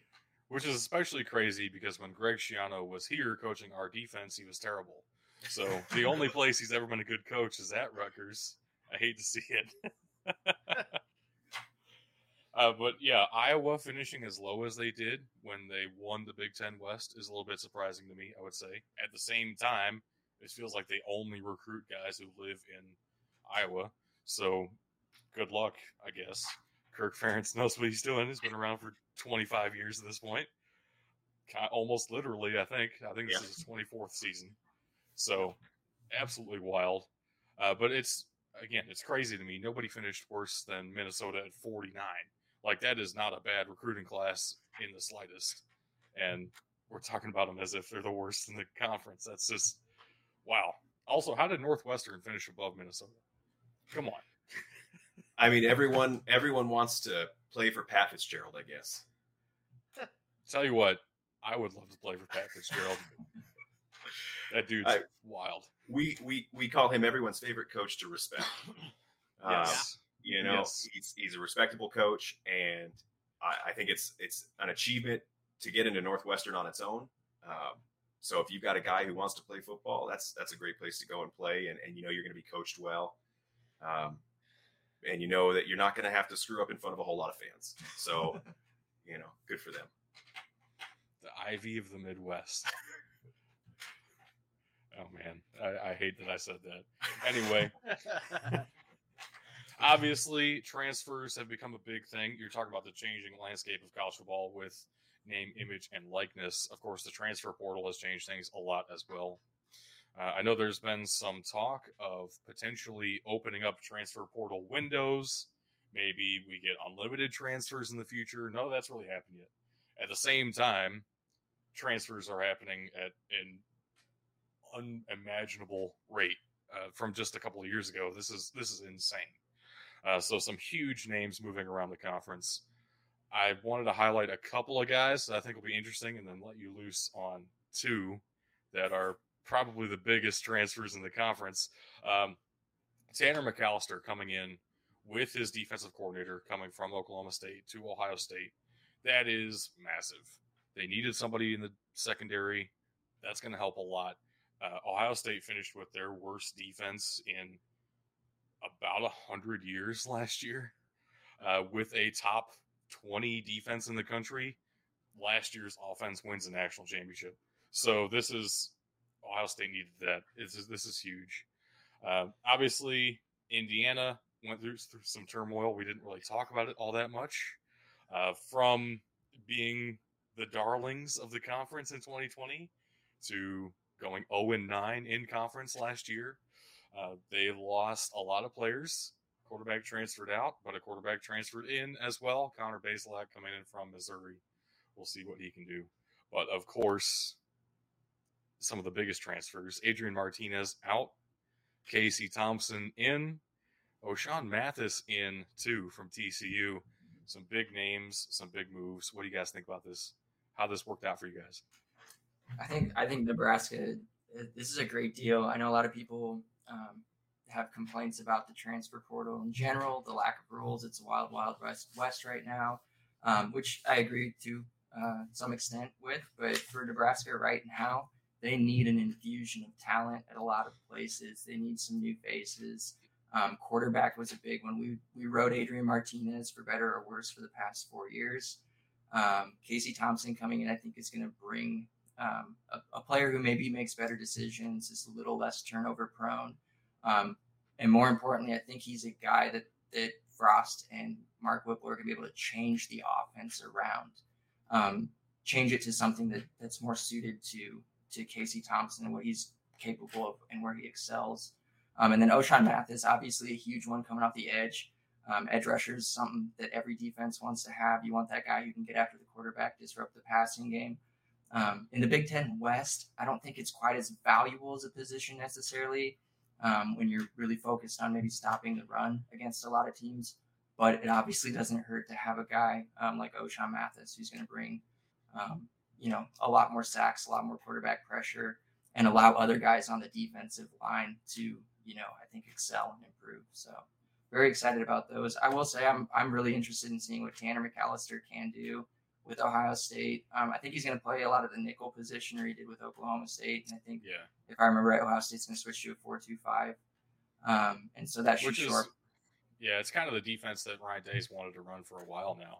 Yeah. So Jim Knowles is the first defensive coordinator to have that as his base scheme coming in as defensive coordinator of Ohio State. So hopefully that works out. And Tanner McAllister did just lose his black stripe, so he's officially a member of the team in training camp, doing well, all the good things. Yeah. I know. I think he's going to excel. And, when Frost brought his whole staff over, they brought a guy in Trey Neal into their secondary who, maybe didn't have the greatest statistical year, but just that leadership, that understanding, the knowledge of the defense, being able to communicate that with the other guys was a big help. And so Tanner McAllister should bring the talent, the skill, and should bring that leadership and just that communication. Connor Bazelak with Indiana should be good. I have a beef with Indiana right now that's very personal.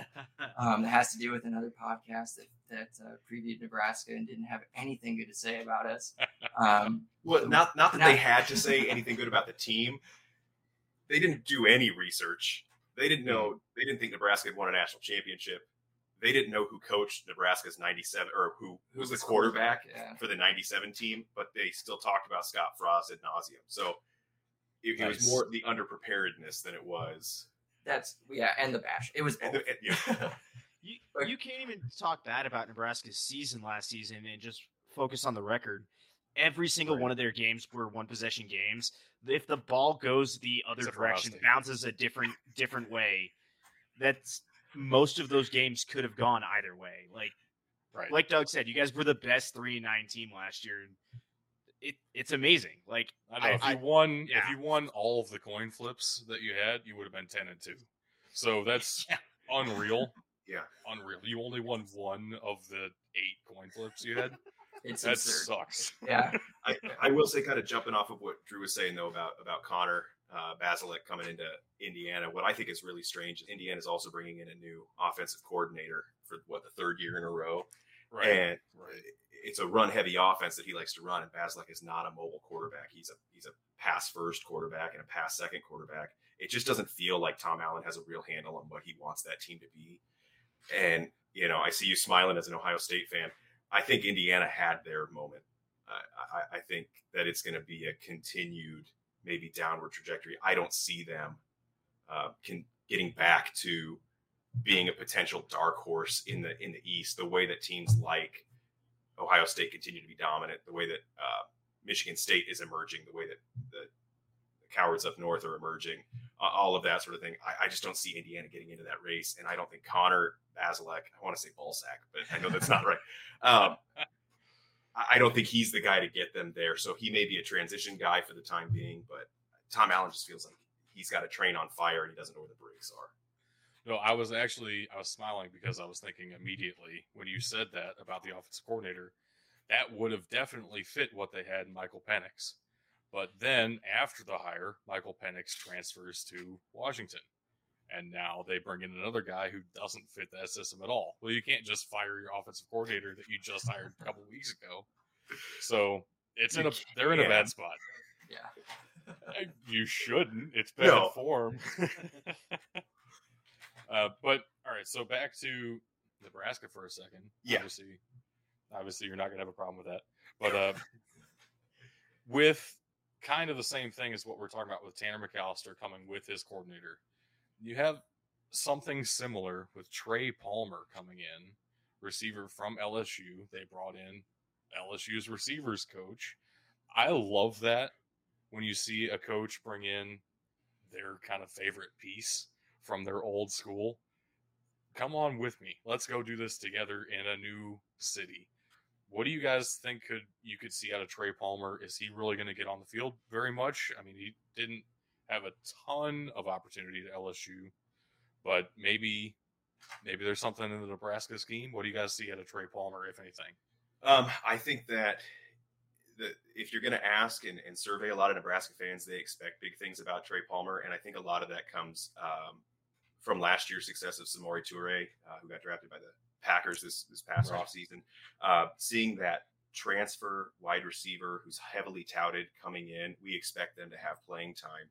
Nebraska's got a really solid receiving core as far as the talent goes, but we just haven't had anyone emerge as that main guy, that dog in the room, and we seem to be getting a guy who has 1 year at a time. Trey Palmer could come in and not only affect the offense, but also affect our special teams, which has been severely lacking. And you want to talk about coin flips.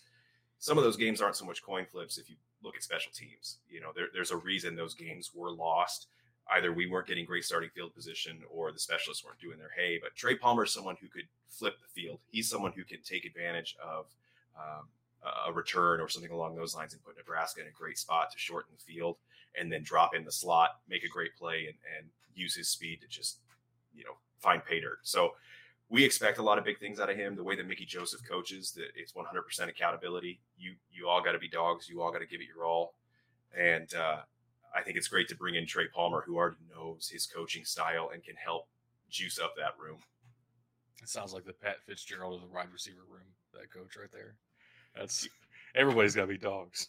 Yeah. Oh, yeah. Oh, man. That was a terrible analogy. I still love it, though. Some big transfers out, of course, other than Adrian Martinez, who we already talked about, and Michael Penix. Another quarterback, Quinn Ewers, is leaving Ohio State. Obviously, he was never going to stay at Ohio State. He was always going to go back to Texas. That was all about NIL money, and it's still about NIL money, and that's fine with me. Unfortunately, he did take with him a corner that we kind of needed, Ryan Watts, also going to Texas. Hate to see him go, but at the same time, we brought in some other corners, so it is what it is. Probably the most talented transfer out of the Big Ten this year, though, would be Brandon Joseph. Safety for Northwestern actually kind of made Justin Fields look vulnerable when they played in that Big Ten championship game. He's going to Notre Dame and will be playing C.J. Stroud in week 1. So, fascinating. I love Brandon Joseph as a player. He's one of the best safeties I've seen in a long time, and I know everybody loved Kyle Hamilton so much. I think Brandon Joseph is a technically better safety than Kyle Hamilton was. Kyle Hamilton's just so big that he made some plays. But I don't know. I don't know if we want to talk about Brandon Joseph. I don't know if we want to sit there too long. He's transferring out of the conference, so he's not going to factor in this season. I actually think that he might be indicative of a bigger problem going on at Northwestern. And again, we respect Pat Fitzgerald and we really like what he does. And this is I wouldn't say maybe a problem, but it gives you an insight into what their defense might look like going into this year as well. There's a big hole to fill when Mike Hakewitz retired. And that Northwestern defense had an immediate drop off, and it's going to be a long way to build that back up. So I don't blame Brandon Joseph, for leaving after seeing what the defense turns into, to go to a Notre Dame that's a team on the rise, that's a marquee team. That's a business move. That's a business decision. He'd get plenty of show in the Big Ten, but not as much as he's going to get in a team like Notre Dame, who lines up against a lot of elite passing offenses and a lot of schools where he's going to have an opportunity to shine. So good on him. That's the beauty of the transfer portal, is these guys can go out and they're putting their bodies on the line. They deserve the opportunity to get paid for it, whether that's through NIL or their draft stock. So good on him. One more transfer out I wanted to mention briefly. This will be in conference transferring in a couple of years. But Raekwon O'Neal, offensive tackle for Rutgers, transferred to UCLA. I hate that that's about to be the same conference. Are you guys looking forward to playing USC and UCLA as conference games? Absolutely. I love it. I'm honestly all about conference expansion. I'm not a traditionalist when it comes to college. Probably because Nebraska's kind of gotten away from where they were. But it's been 25 years since you've had any good tradition to speak about. So it's been a while, and we've shifted conferences. We soured on our conference relationship with the Big 12, and especially with Texas. We lost our Oklahoma rivalry. So, Nebraska's history has kind of been tumultuous in that sense already. As just a younger, follower of sports, like it's the norm now at this point. And I think watching it shift kind of more towards probably what's going to be an NFL model, having two super conferences, maybe the Big Ten and the SEC, having these mega conferences. I think it's exciting. I understand there's a ton of logistics issues. There's a lot more travel involved. That the Olympic sports are obviously going to have to deal with a lot more issues. But from a football fan standpoint, like the idea of bringing in big time marquee opponents in your conference that you'll get a face off with regularly I think it's exciting. And from a selfish perspective, it'll be nice to not be the new kid on the block. It'll be nice to have someone else to pick on, right? It'll be nice to have to welcome in a proud tradition like a USC and a Lincoln Riley and see what the Big Ten does to them game after game after game, instead of maybe a cupcake Pac-12 schedule where you've got 3 teams who know what they're doing and the rest can't. Tug's our resident Pac-12 hater, so he. Oh, He's Look, probably the first game. up there. Look, I grew up on the East Coast. I might be in South Dakota now, but the Pac-12 games are just way too late. It's true. It's true. Even in Mountain Time, come on, man. Yeah, dude. Yeah, I mean, what I really want to see is the Big Ten championship game move to the Rose Bowl. Get it out of Indianapolis. Let's make something real here. Maybe even expand the college football playoff. Get the bowl game out of this bowl system out of this completely, and we just go to the Rose Parade, and the Rose Bowl is the Big Ten championship. You have my support. Yeah, that'd be pretty 100%. cool. Yeah, I'm not traveling to Indianapolis. I'm probably not going to fly out to LA, but there's a ton of Big Ten alumni living out on the West Coast that would gladly fill that stadium. So Okay, correction. Big Ten championship game in your backyard, so you can be in attendance. we'll take that too. Yeah, All absolutely. right, that would require making the Big Ten We would championship, definitely but have to do it, but- yeah, we're in. No, I meant literally your backyard. What's your address? Let's write Oh. this down. We're at Drew's house, so if you look up the IP and SWAT us, you're gonna just screw up his Perfect. house. Yeah, Perfect. I'll contact Kevin Warren, and we'll get this all sorted. yeah, he won't be on top of that. Is he on top of anything? Vacation. Ah, Yes. He's really good perfect. at making his way to Cancun. Well, USC and UCLA joins the conference. What timing. All right, so some players to watch for this upcoming season. I really tried to stick with 5 offensive players and 5 defensive players across the whole conference, which is really hard to do, and it's going to miss out a lot of big names. So if you have anybody in mind that I didn't touch on, feel free to shout them out. I will say Maryland's offense is going to be really fun again. That's the best part of that team, has been for a little while now. But Talia Tagovailoa and Raheem Jarrett are awesome. And if you have a chance to watch them play, especially in the first couple of games of the year, they're going to put like 70-some points on FCS school. They do it every year now. It's a tradition. And it's always really fun. As far as offensive lines are concerned, the best center in the league, now that Cam Jurgens is gone, Yeah, Tyler Linderbaum are gone, I would say John Michael Schmitz up in Minnesota is a fantastic center. And that run game with him up the middle and Muhammad Ibrahim coming back is going to be terrifying. Are you still getting nightmares of that Week 1 game last year? Yes. Okay. Yes. I think Minnesota might have won that game if Ibrahim didn't get hurt. Don't was spoil going my down. stuff later. On offensive tackle, we're looking at Peter Skoronski, Northwestern, probably another first-round tackle out of Northwestern in just a couple of years apart from each other. That's kind of crazy. Northwestern has good players every now and then. Love to see it. Obviously, Braylon Allen is going to be in contention for leading all of college football in rushing yards. Yet again, every Wisconsin running back makes this list at some point. Braylon Allen is the latest in a long line. And I have a feeling he's not as good as the couple that came before him, but that's such a high bar to clear that I think it's okay, and he will still be a good running back come the next level. I mean, with Wisconsin and running backs, I think they return all 5 of their running backs who had starting time last year. I don't know how you best that. I don't know how you, Right. That's such a next man up mentality at that school where a guy like Braylon Allen, I mean, it's a plug and play situation. You get a guy who fits a type and he's going to make hay. He's going to absolutely get the job done. And Minnesota, to their credit, last year was a similar situation, right? Every guy who stepped up to the plate after Mo went down, even down to Bucky. Bucky ran all over Nebraska. He transferred out, but it was impressive to see that. So it just scares you about knowing what kind of talent is just sitting dormant in the Big Ten West from that running back position.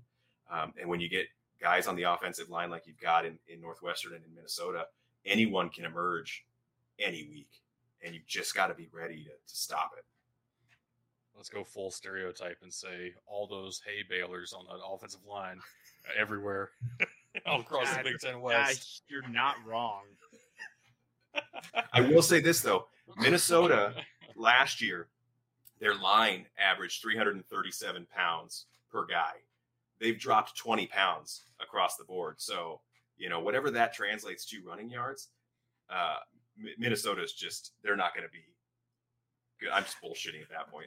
It doesn't matter. Like all these teams in the Big Ten West, I had to look up what the word parity meant because they are so equal when it comes to a lot of their skill sets and what they do so well on the offensive side of the ball. And it's kind of what makes schools like Nebraska and Purdue the anomaly, right? That's why it's so damn hard to predict what are we going to be on offense, because all these other schools, if their defense can shut it out, great.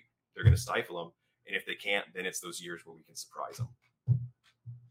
So, speaking of Purdue, we've already talked about Aiden O'Connell and how great we think he is. The one quarterback we haven't mentioned very much so far, and the presumptive Heisman favorite right now, C.J. Stroud at Ohio State, and the receiving leader in Rose Bowl history, Jackson Smith-Njigba, coming back. That passing attack should be pretty good. I won't belabor the point too much. As an Ohio State fan, I feel like if I talk too much about it, it turns into a Homer podcast. But they were the number one offense last season in all of college football. They probably will be again. The defense is the worst part of Ohio State right now. Everyone kind of knows it. Well, if I can interject, from a fan in the Big Ten West who hates every team that's not Nebraska, I have such a high respect for what Ryan Day does at Ohio State. He wasn't a flashy hire. He wasn't a wave-making hire, but I think he's the best hire Ohio State has had probably in the past 2 decades. I don't think he's just a great football coach. I think he's a great leader and a great role model. His family just this week donated $1 million to the University for Mental Health, which we're seeing across college football is an absolute travesty taking place in a lot of players at a lot of different schools. Right. And when you add on the stress of NIL and the way that impacts players and how they're trying to care for their families, those types of things, like the stuff that Ryan Day is doing off the field, I think is going to continue to get him the kind of players he wants on the field. And I gotta believe that guys like C.J. Stroud and Smith-Njigba are good people on top of it, because I don't think Ryan Day has the patience for bad people. So as much as I want to root against them, I think you guys have a really great leader in Ryan Day. I think you guys have someone that you can hang your hat on and be proud of as a head coach, where, not to point fingers, that hasn't always been the case at Ohio State. Right. You guys have been easy to hate for a good stretch. But Day kind of makes that a little bit harder. I got to say, other than the way it ended, Jim Tressel was a fantastic person as well. And you're exactly right. The last 2 decades, between when we got Jim Tressel all the way from Youngstown State, middle of nowhere, to Ryan Day coming in as a former quarterbacks coach in the NFL. Is he going to go back to the NFL? Nobody knows. I hope not. There's some out-of-the-box thinking can help you a lot. I don't know if that applies to Nebraska necessarily. We need to get back in the box. Like, we need to get back to just winning and not so worried about the weird shit. Anyway, on the defensive side of the ball, of course, Riley Moss is back, the undisputed leader of that Iowa defense, I would say. Yeah, he's really good. In stretches, he kind of fell off the face of the earth when they were playing the better teams towards the end of the season. But at the beginning of the year, he looked unstoppable. So if we get that Riley Moss, Iowa should be really good once again. Some good linebackers across this conference. Cal Halladay at Michigan State and Luke Reimer at Nebraska are pretty fantastic. And I would expect first or second team all-conference linebacking cores for both of those guys for sure. And the defensive line, of course, defensive tackle is a huge component of the Big Ten, the way the Big Ten plays football. P.J. Mustipher is great at Penn State. And in the West, you're looking at Keanu Benton Wisconsin. Just a big guy, stuffs the run, exactly what you're looking for. And that's all I got to say. That's the defensive side of the ball. I'm an offensive guy, so Tug, if you have anywhere you want to jump in there, or you guys have any other defensive guys you have in mind? I would say the ironic part, the one dude I want to highlight, which I'll do in a minute, is on the offensive side of the ball. So, yeah, you guys have any additional comments on this? Yeah, when it comes to defense, I think you hit the nail on the head when it comes to this could be the conference of linebackers. And in the Big Ten West, that's even more true. It is a terrifying group of linebackers that are in there. I think Iowa is poised to maybe have one of the best, if not the best, defense in the conference. I really like what they're bringing to the table. You cannot write off Jack Campbell, not only in his position, but his leadership. Iowa owns the fact that they are a developmental program, and Jack Campbell preaches that message and plays with that message. Nebraska, not to cut ourselves short, with Luke Reimer, with Garrett Nelson. We've got some other linebackers in that core that I think are going to impress and surprise. I think Nebraska might finish on that defensive front higher than people expect them to. But I just think, you've got Wisconsin, who's reloading their entire linebacker core practically.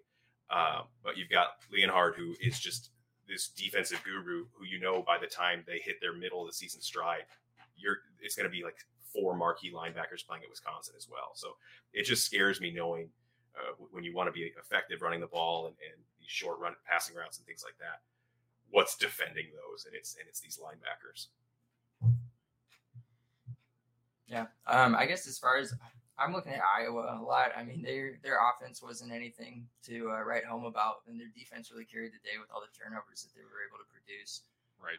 And that's kind of what led them, I think, to their West Championship last year. And so it'll be interesting to see if they're able to replicate that. A lot of times with turnovers, it's hard to, rely on that. You can have a great defense that doesn't, get the interception, or the ball doesn't bounce their way and they just have bad turnover luck with fumbles.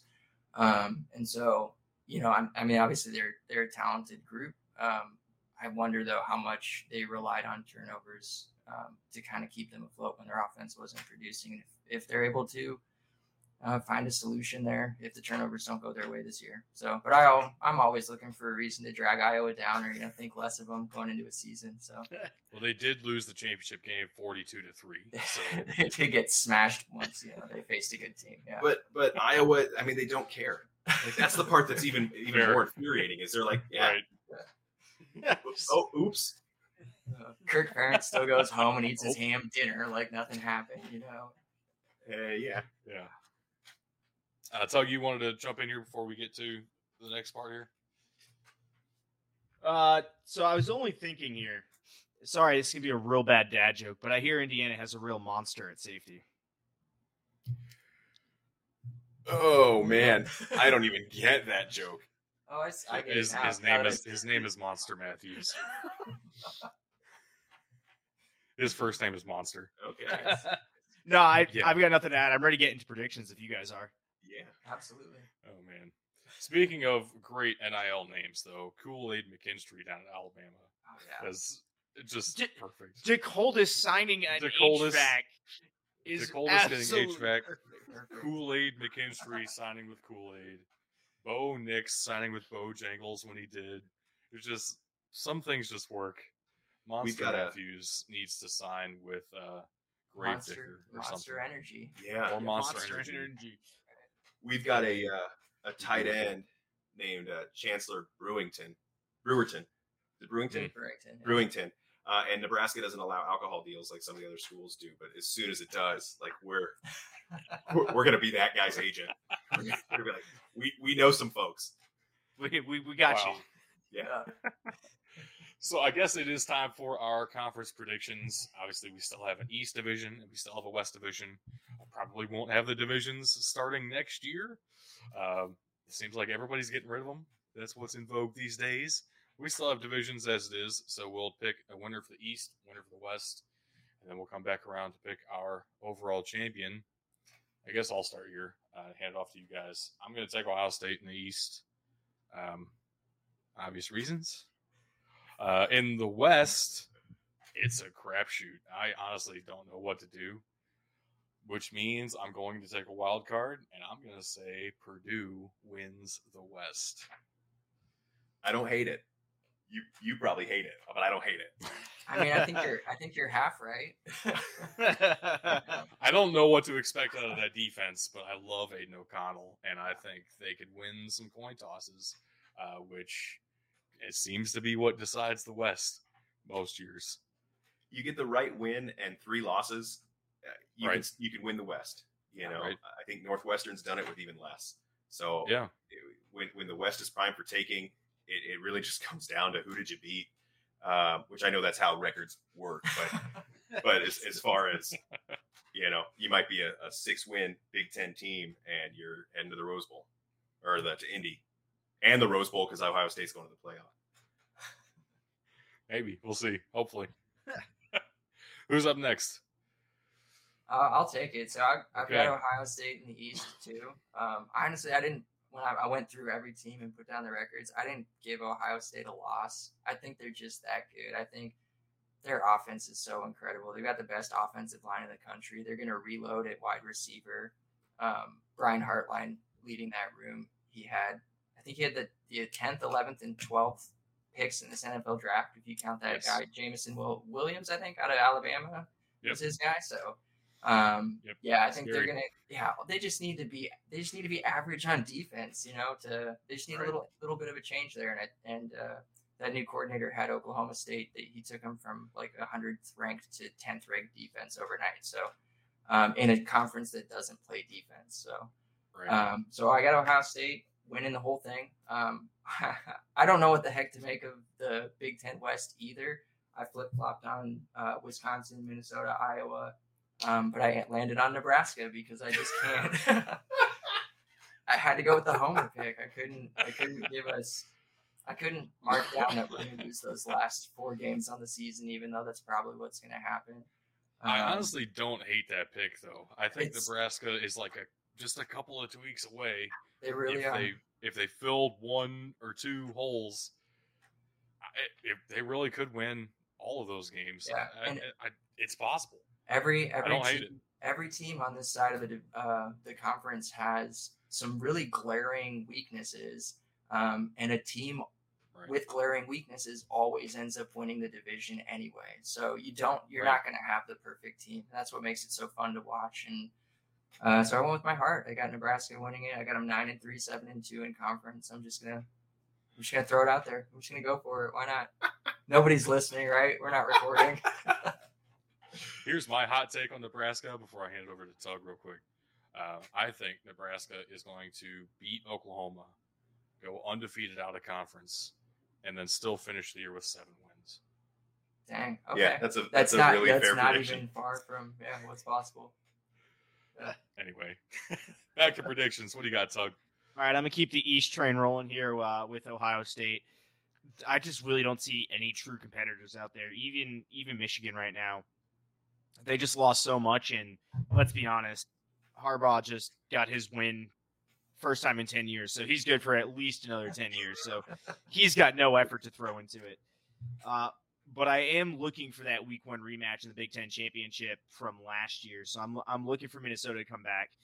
Losing Ibrahim in the first game to a torn Achilles, absolutely brutal. And I do 100% think Minnesota would have pulled that out if he never went down. PJ Fleck is known as a coach who can win 1 or 2 games he's not supposed to. Granted, he might lose 1 game that he's not supposed to. So it can go either way. But like we're all saying, the West is wide open. You don't really know which way it's going to go. I think he's going to win those 2 extra games this year, and PJ Fleck's going to take Minnesota to the Big Ten championship game. We keep talking about it, so I guess I'm just going to finish the thought for everybody finally. We saw that Minnesota game 3 times last year with Ohio State. Yeah. We saw it against Minnesota, and Ibrahim got hurt. We saw it against Oregon the next week. Running back didn't get hurt, and they beat us on 3 plays, the same exact play from the same exact spot on the field. It was 3 touchdowns. Oregon beat us. Then we saw that game at the end of the year in the game, and the team up north beat us. So absolutely, Minnesota should have won that game if Ibrahim didn't go down. And that's the reason I felt bad about the season from the start. But, all right, anyway. Yeah. If, I had to get that off my chest because it was like, that's totally true. That defense is probably going to be way better. Yeah. Yeah. Yeah, and for what it's worth, like if it didn't make me want to throw up, I would say I think Minnesota's the team that takes the West. Honestly, I know I can't stand PJ Fleck, but having Tanner Morgan and Ibrahim and David Ottman-Bell, their receiver, I think they got spanned forward at tight end. Like they've got a good offense. They've got they're going to have a good offensive line. It's retooled. So that I'm not saying that's what's going to happen. But if I wasn't biased, when it comes to Minnesota, they were so effective last year, not only on offense, but they were shutting down teams with that pass rush, and they basically lost that pass rush. I don't think that they're able to come back. They might have an offensive threat, but I don't think defensively they're going to be getting the ball back to that offense enough to beat the teams they need to beat in order to win the West. I do think they're going to be one of the maybe top 2 or 3 finishers, but I don't see them making the Big Ten championship. I think that's a really big ask. I think PJ Fleck is a heck of a coach, as much as that pains me to say, in getting his guys motivated and ready to play. But I don't think he can overcome the defensive hurdles that they're going to have to overcome to stop some of these more aggressive offenses that the Big Ten West is putting out in like the Purdue's and hopefully the Nebraskas. I'm sorry to be the one to say it, but for the Big Ten East, I think that it comes down to the game, and I think Harbaugh's going to get his second one. I think that offense is going to be firing on all cylinders yet again this year. I really like what they have at quarterback. It's another year proven, and I like what they have at backup quarterback. I like that they've got options there should something happen during the season. I have trust in a Michigan defense to pull it out as well. I think it's going to be a close and hard-fought match, but I think to much chagrin, Michigan gets there again, and we hate it. So I'm just going to throw this out there. I know you said you liked Ryan Day a lot. Yeah. Are you trying to get him fired? Because if you lose the game 2 years in a row, his job is over at Ohio State. No, it's not over at Ohio State. It's close. Everyone's going to be like, is Ryan Day on the hot seat? And then I think Ohio State just goes torched earth, and they're going to have an incredible 23 season. But I think Harbaugh is about to reach his endpoint, and he's still got a crescendo left in him. So I see that being a potential this year. If it doesn't happen, I don't see them getting back to it under Harbaugh. Counterpoint. If it takes losing the game 2 years in a row for us to win another national championship, I would much rather never win another national championship. Wow. That's how much I hate the team up north. Wow. If I can guarantee at least winning like 9 out of every 10 years and never lose back-to-back, I would much rather never win another national title if that's possible. You know what? I can understand that because we lost to Iowa 7 straight, and it feels like the worst feeling every time. So I can understand that. But I'm sorry to do that to you, to say that I think Michigan makes it back. I have the West coming down to Purdue and Wisconsin. And I think Wisconsin's going to be the one to take it this year. I just think that defense is going to be stifling. I think that the pass rush is finally going to get to Aiden O'Connell, throw him off enough. And they have no run game to speak of at Purdue. So I just think Wisconsin gobbles them up and is able to take it away when those two show down. At that point, I haven't even thought about a champion, but I actually like Wisconsin over Michigan, if that's what it comes down to. I would take the Big Ten West to finally win one, if that's the matchup we get. Iowa would never get it done, but I think Wisconsin could. If this happens, we will not have a Big Ten preview next year.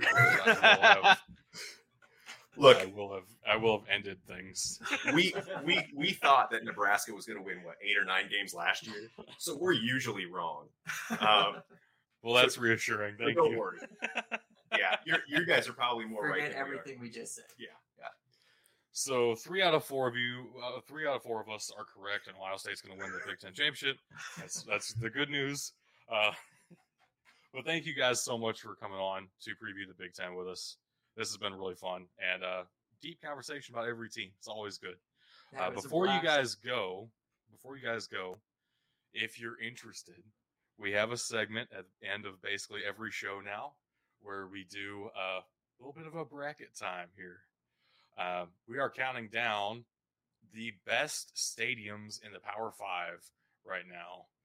This is really, we took the Power 5 plus 5. Essentially, you can't take the Power 5 without including Notre Dame. And by the time we got to the group of 5, well, Cincinnati, UCF, Houston, and BYU are all going to be in the Power 5 by that point as well. So it's a very nice 69-team bracket. And we have 4 of those matchups happening today, if you guys are interested in joining us for this. Absolutely. Let's do it. Okay. All right, charge Doug, of the you slideshow, start Doug, working so- it. Yep.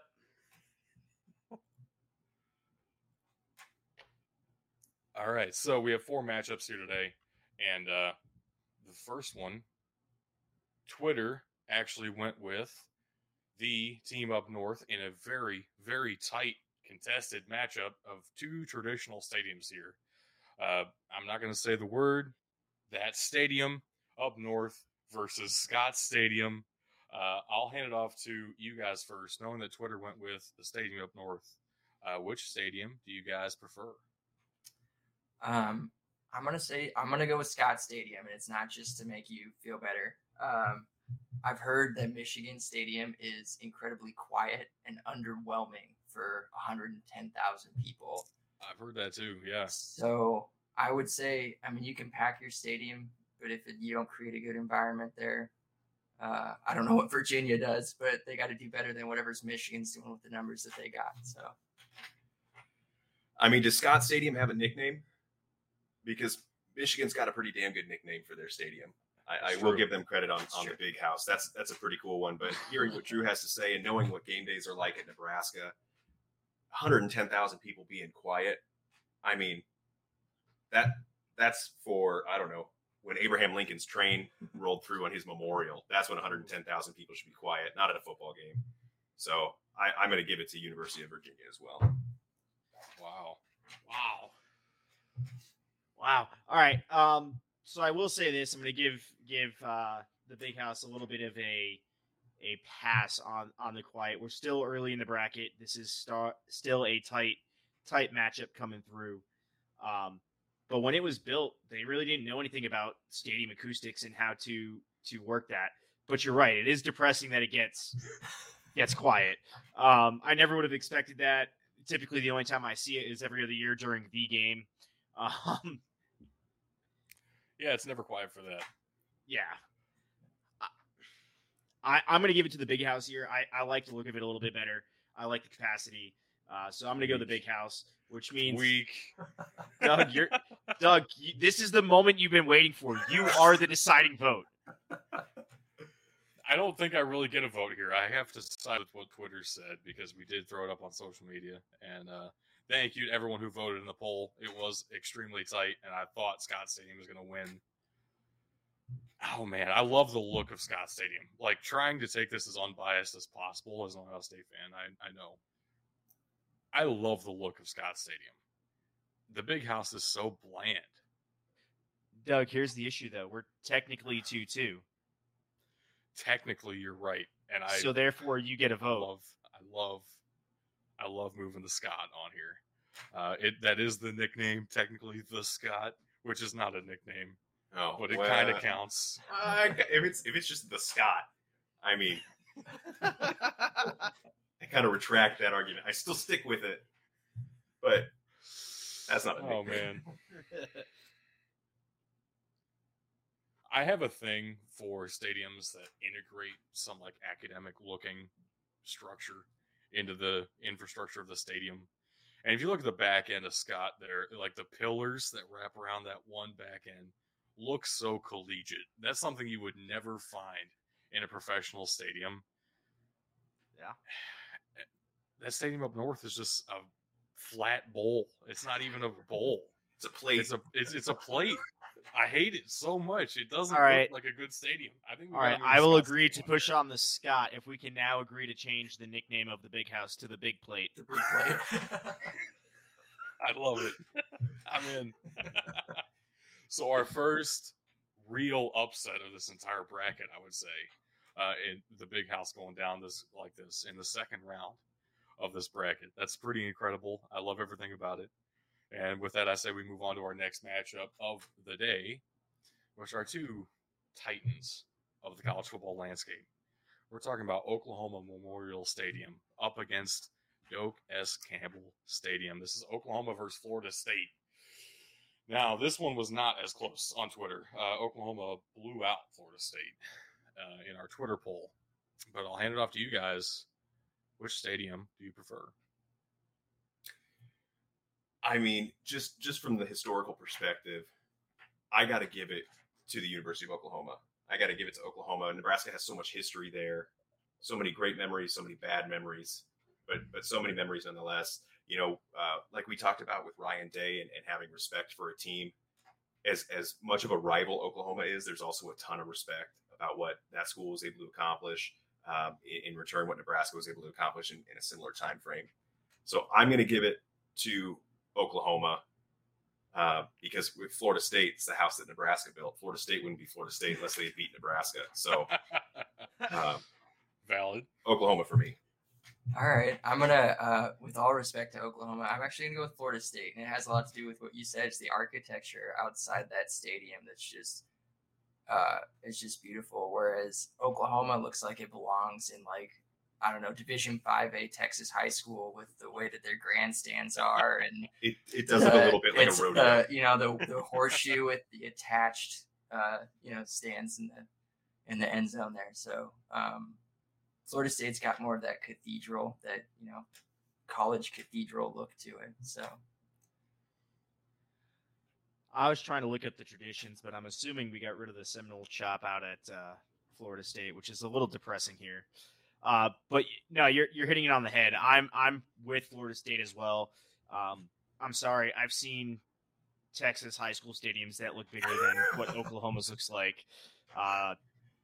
We just called the big house the big plate, and Oklahoma's not much better.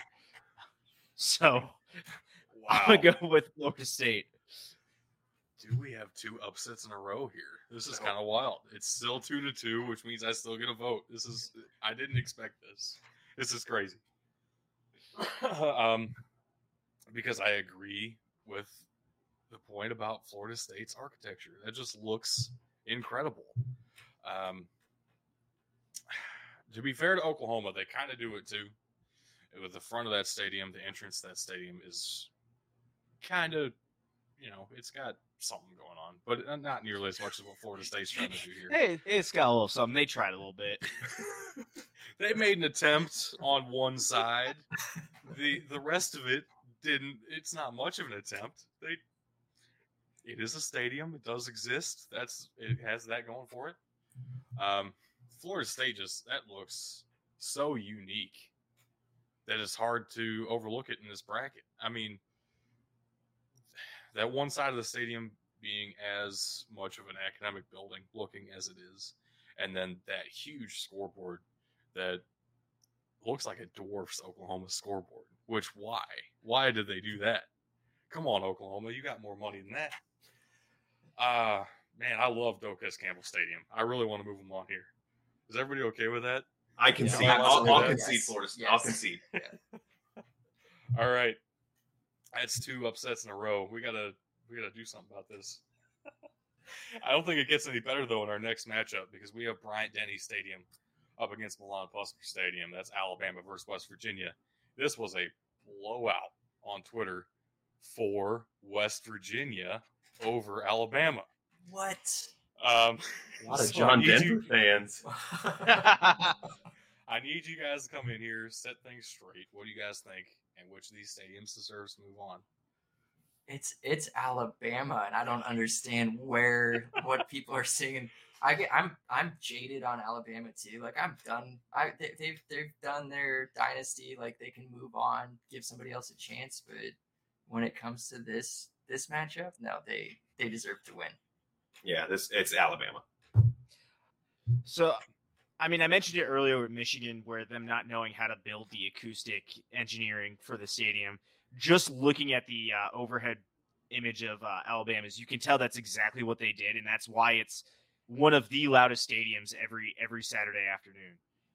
On top of that, the other thing I love about Alabama is their version of Dixieland Delight. I don't know. It's just fun to join in on it. I don't know if you guys have heard it. They sing it between the third and fourth quarter every game. Yeah.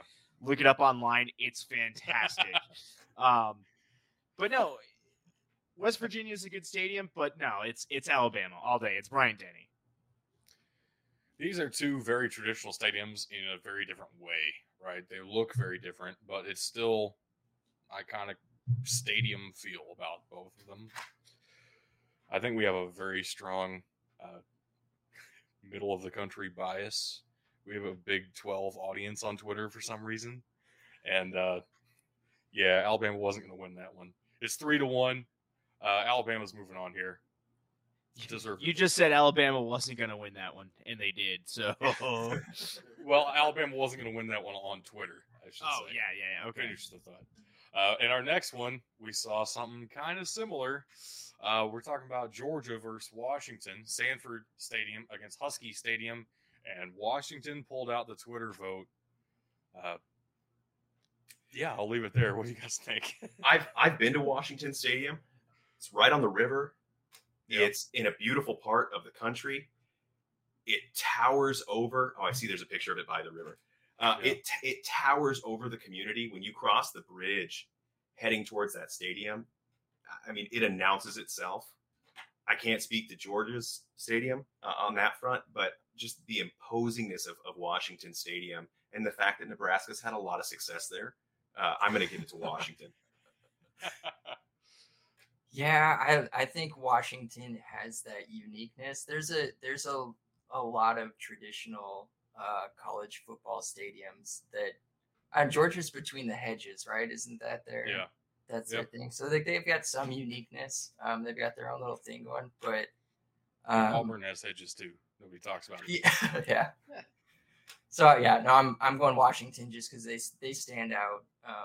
Just as something different. They embrace, their surrounding areas. And so Washington for me. The first time we came up against Washington here when it was taking on Wayne Day way back in the first round, I kind of knocked it for the press box overhangs they have going on. What I overlooked at the time was that river, and location is something to be said. That being said, you're right. It's unique. Versus just the traditional bowl design with Georgia, and then the added upper levels because they needed more seating. Not a lot of thought there. I'll give this one to Washington.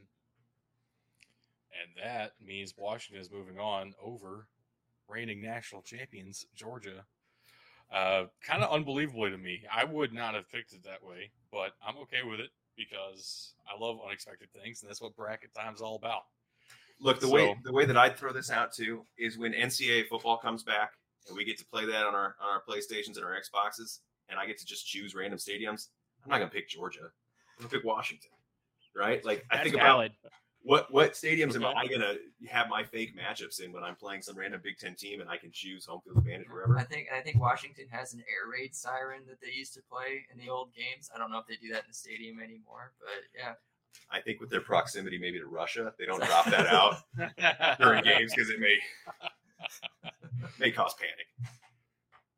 Wow, what a terrifying note to end the show on. Thank you so much for joining us, for real. Do you want to shout out where we can find you guys? And we can throw some links in the podcast description as well. Yeah, absolutely. You can find our podcast every Tuesday at 11 a.m. WannabeWalkOns.com. You can find the podcast right on our website. You can go to Apple, Spotify, basically everywhere that Anchor drops it, we're dropped. You can follow us on Twitter at WannabeWalkOns, and you can drink local beer wherever you are. That continues on our mission of just supporting local small businesses the best way possible, and that's by consuming alcohol. Hell yeah. Sold. Good answer. There you go. Well, thank you guys so much. This is really fun. Glad to have you on. Yeah, thank you so much. Thank you for having us. Yeah. All right. Now, before we actually wrap things up and get off of here ourselves, I think we ought to preview the next matchups for our Twitter polls. There are 4 more matchups next week. Make sure you vote on Twitter. As you saw, they were instrumental in how we well, not this week. We kind of negated matchups. Almost all of them this week. Well, 3 of the 4 we ended up going against, but we had to consider it, and it changed our arguments a lot of the time. So at least that, you got in the conversation, made some things interesting. Make sure you vote in the polls again this coming week, where we will have Penn State up against Mississippi State. That's Beaver Stadium versus Davis Wade Stadium. Again, two very traditional arenas there. Next up, we'll have Camp Randall up against Notre Dame Stadium. I don't know how Notre Dame Stadium is still only Notre Dame Stadium. They need a sponsor on that at some point, I would think. Maybe we'll see that in the coming media I'm okay contract with it. business. Next up, we have Darrell K. Royal, Texas Memorial Stadium up against Boone Pickens Stadium. Again, just a classic matchup here. I mean, not even just with the stadiums, just a classic matchup. Very true. Very true. And next up, the last matchup we will have next week is a future Big Ten showdown. UCLA versus Iowa. This is Rose Bowl versus Kinnick Stadium. This is going to be a tough one. I'll hate to eliminate either of these, honestly. We're talking about plates. That picture of the Rose Bowl was not very flattering. Fair. That's fair. But make sure your voice is heard on our Twitter polls. Those will go up this weekend.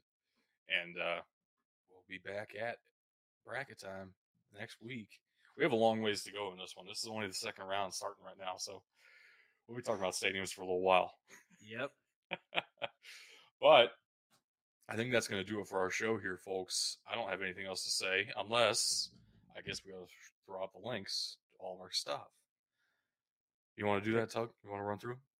Sure. All right. They're scrolling down here at the bottom. We've got patreon.com/BDTfootball, twitter.com/BDTfootball, facebook.com/BDTfootball, instagram.com/BDT_football. We tried to trick you on that one.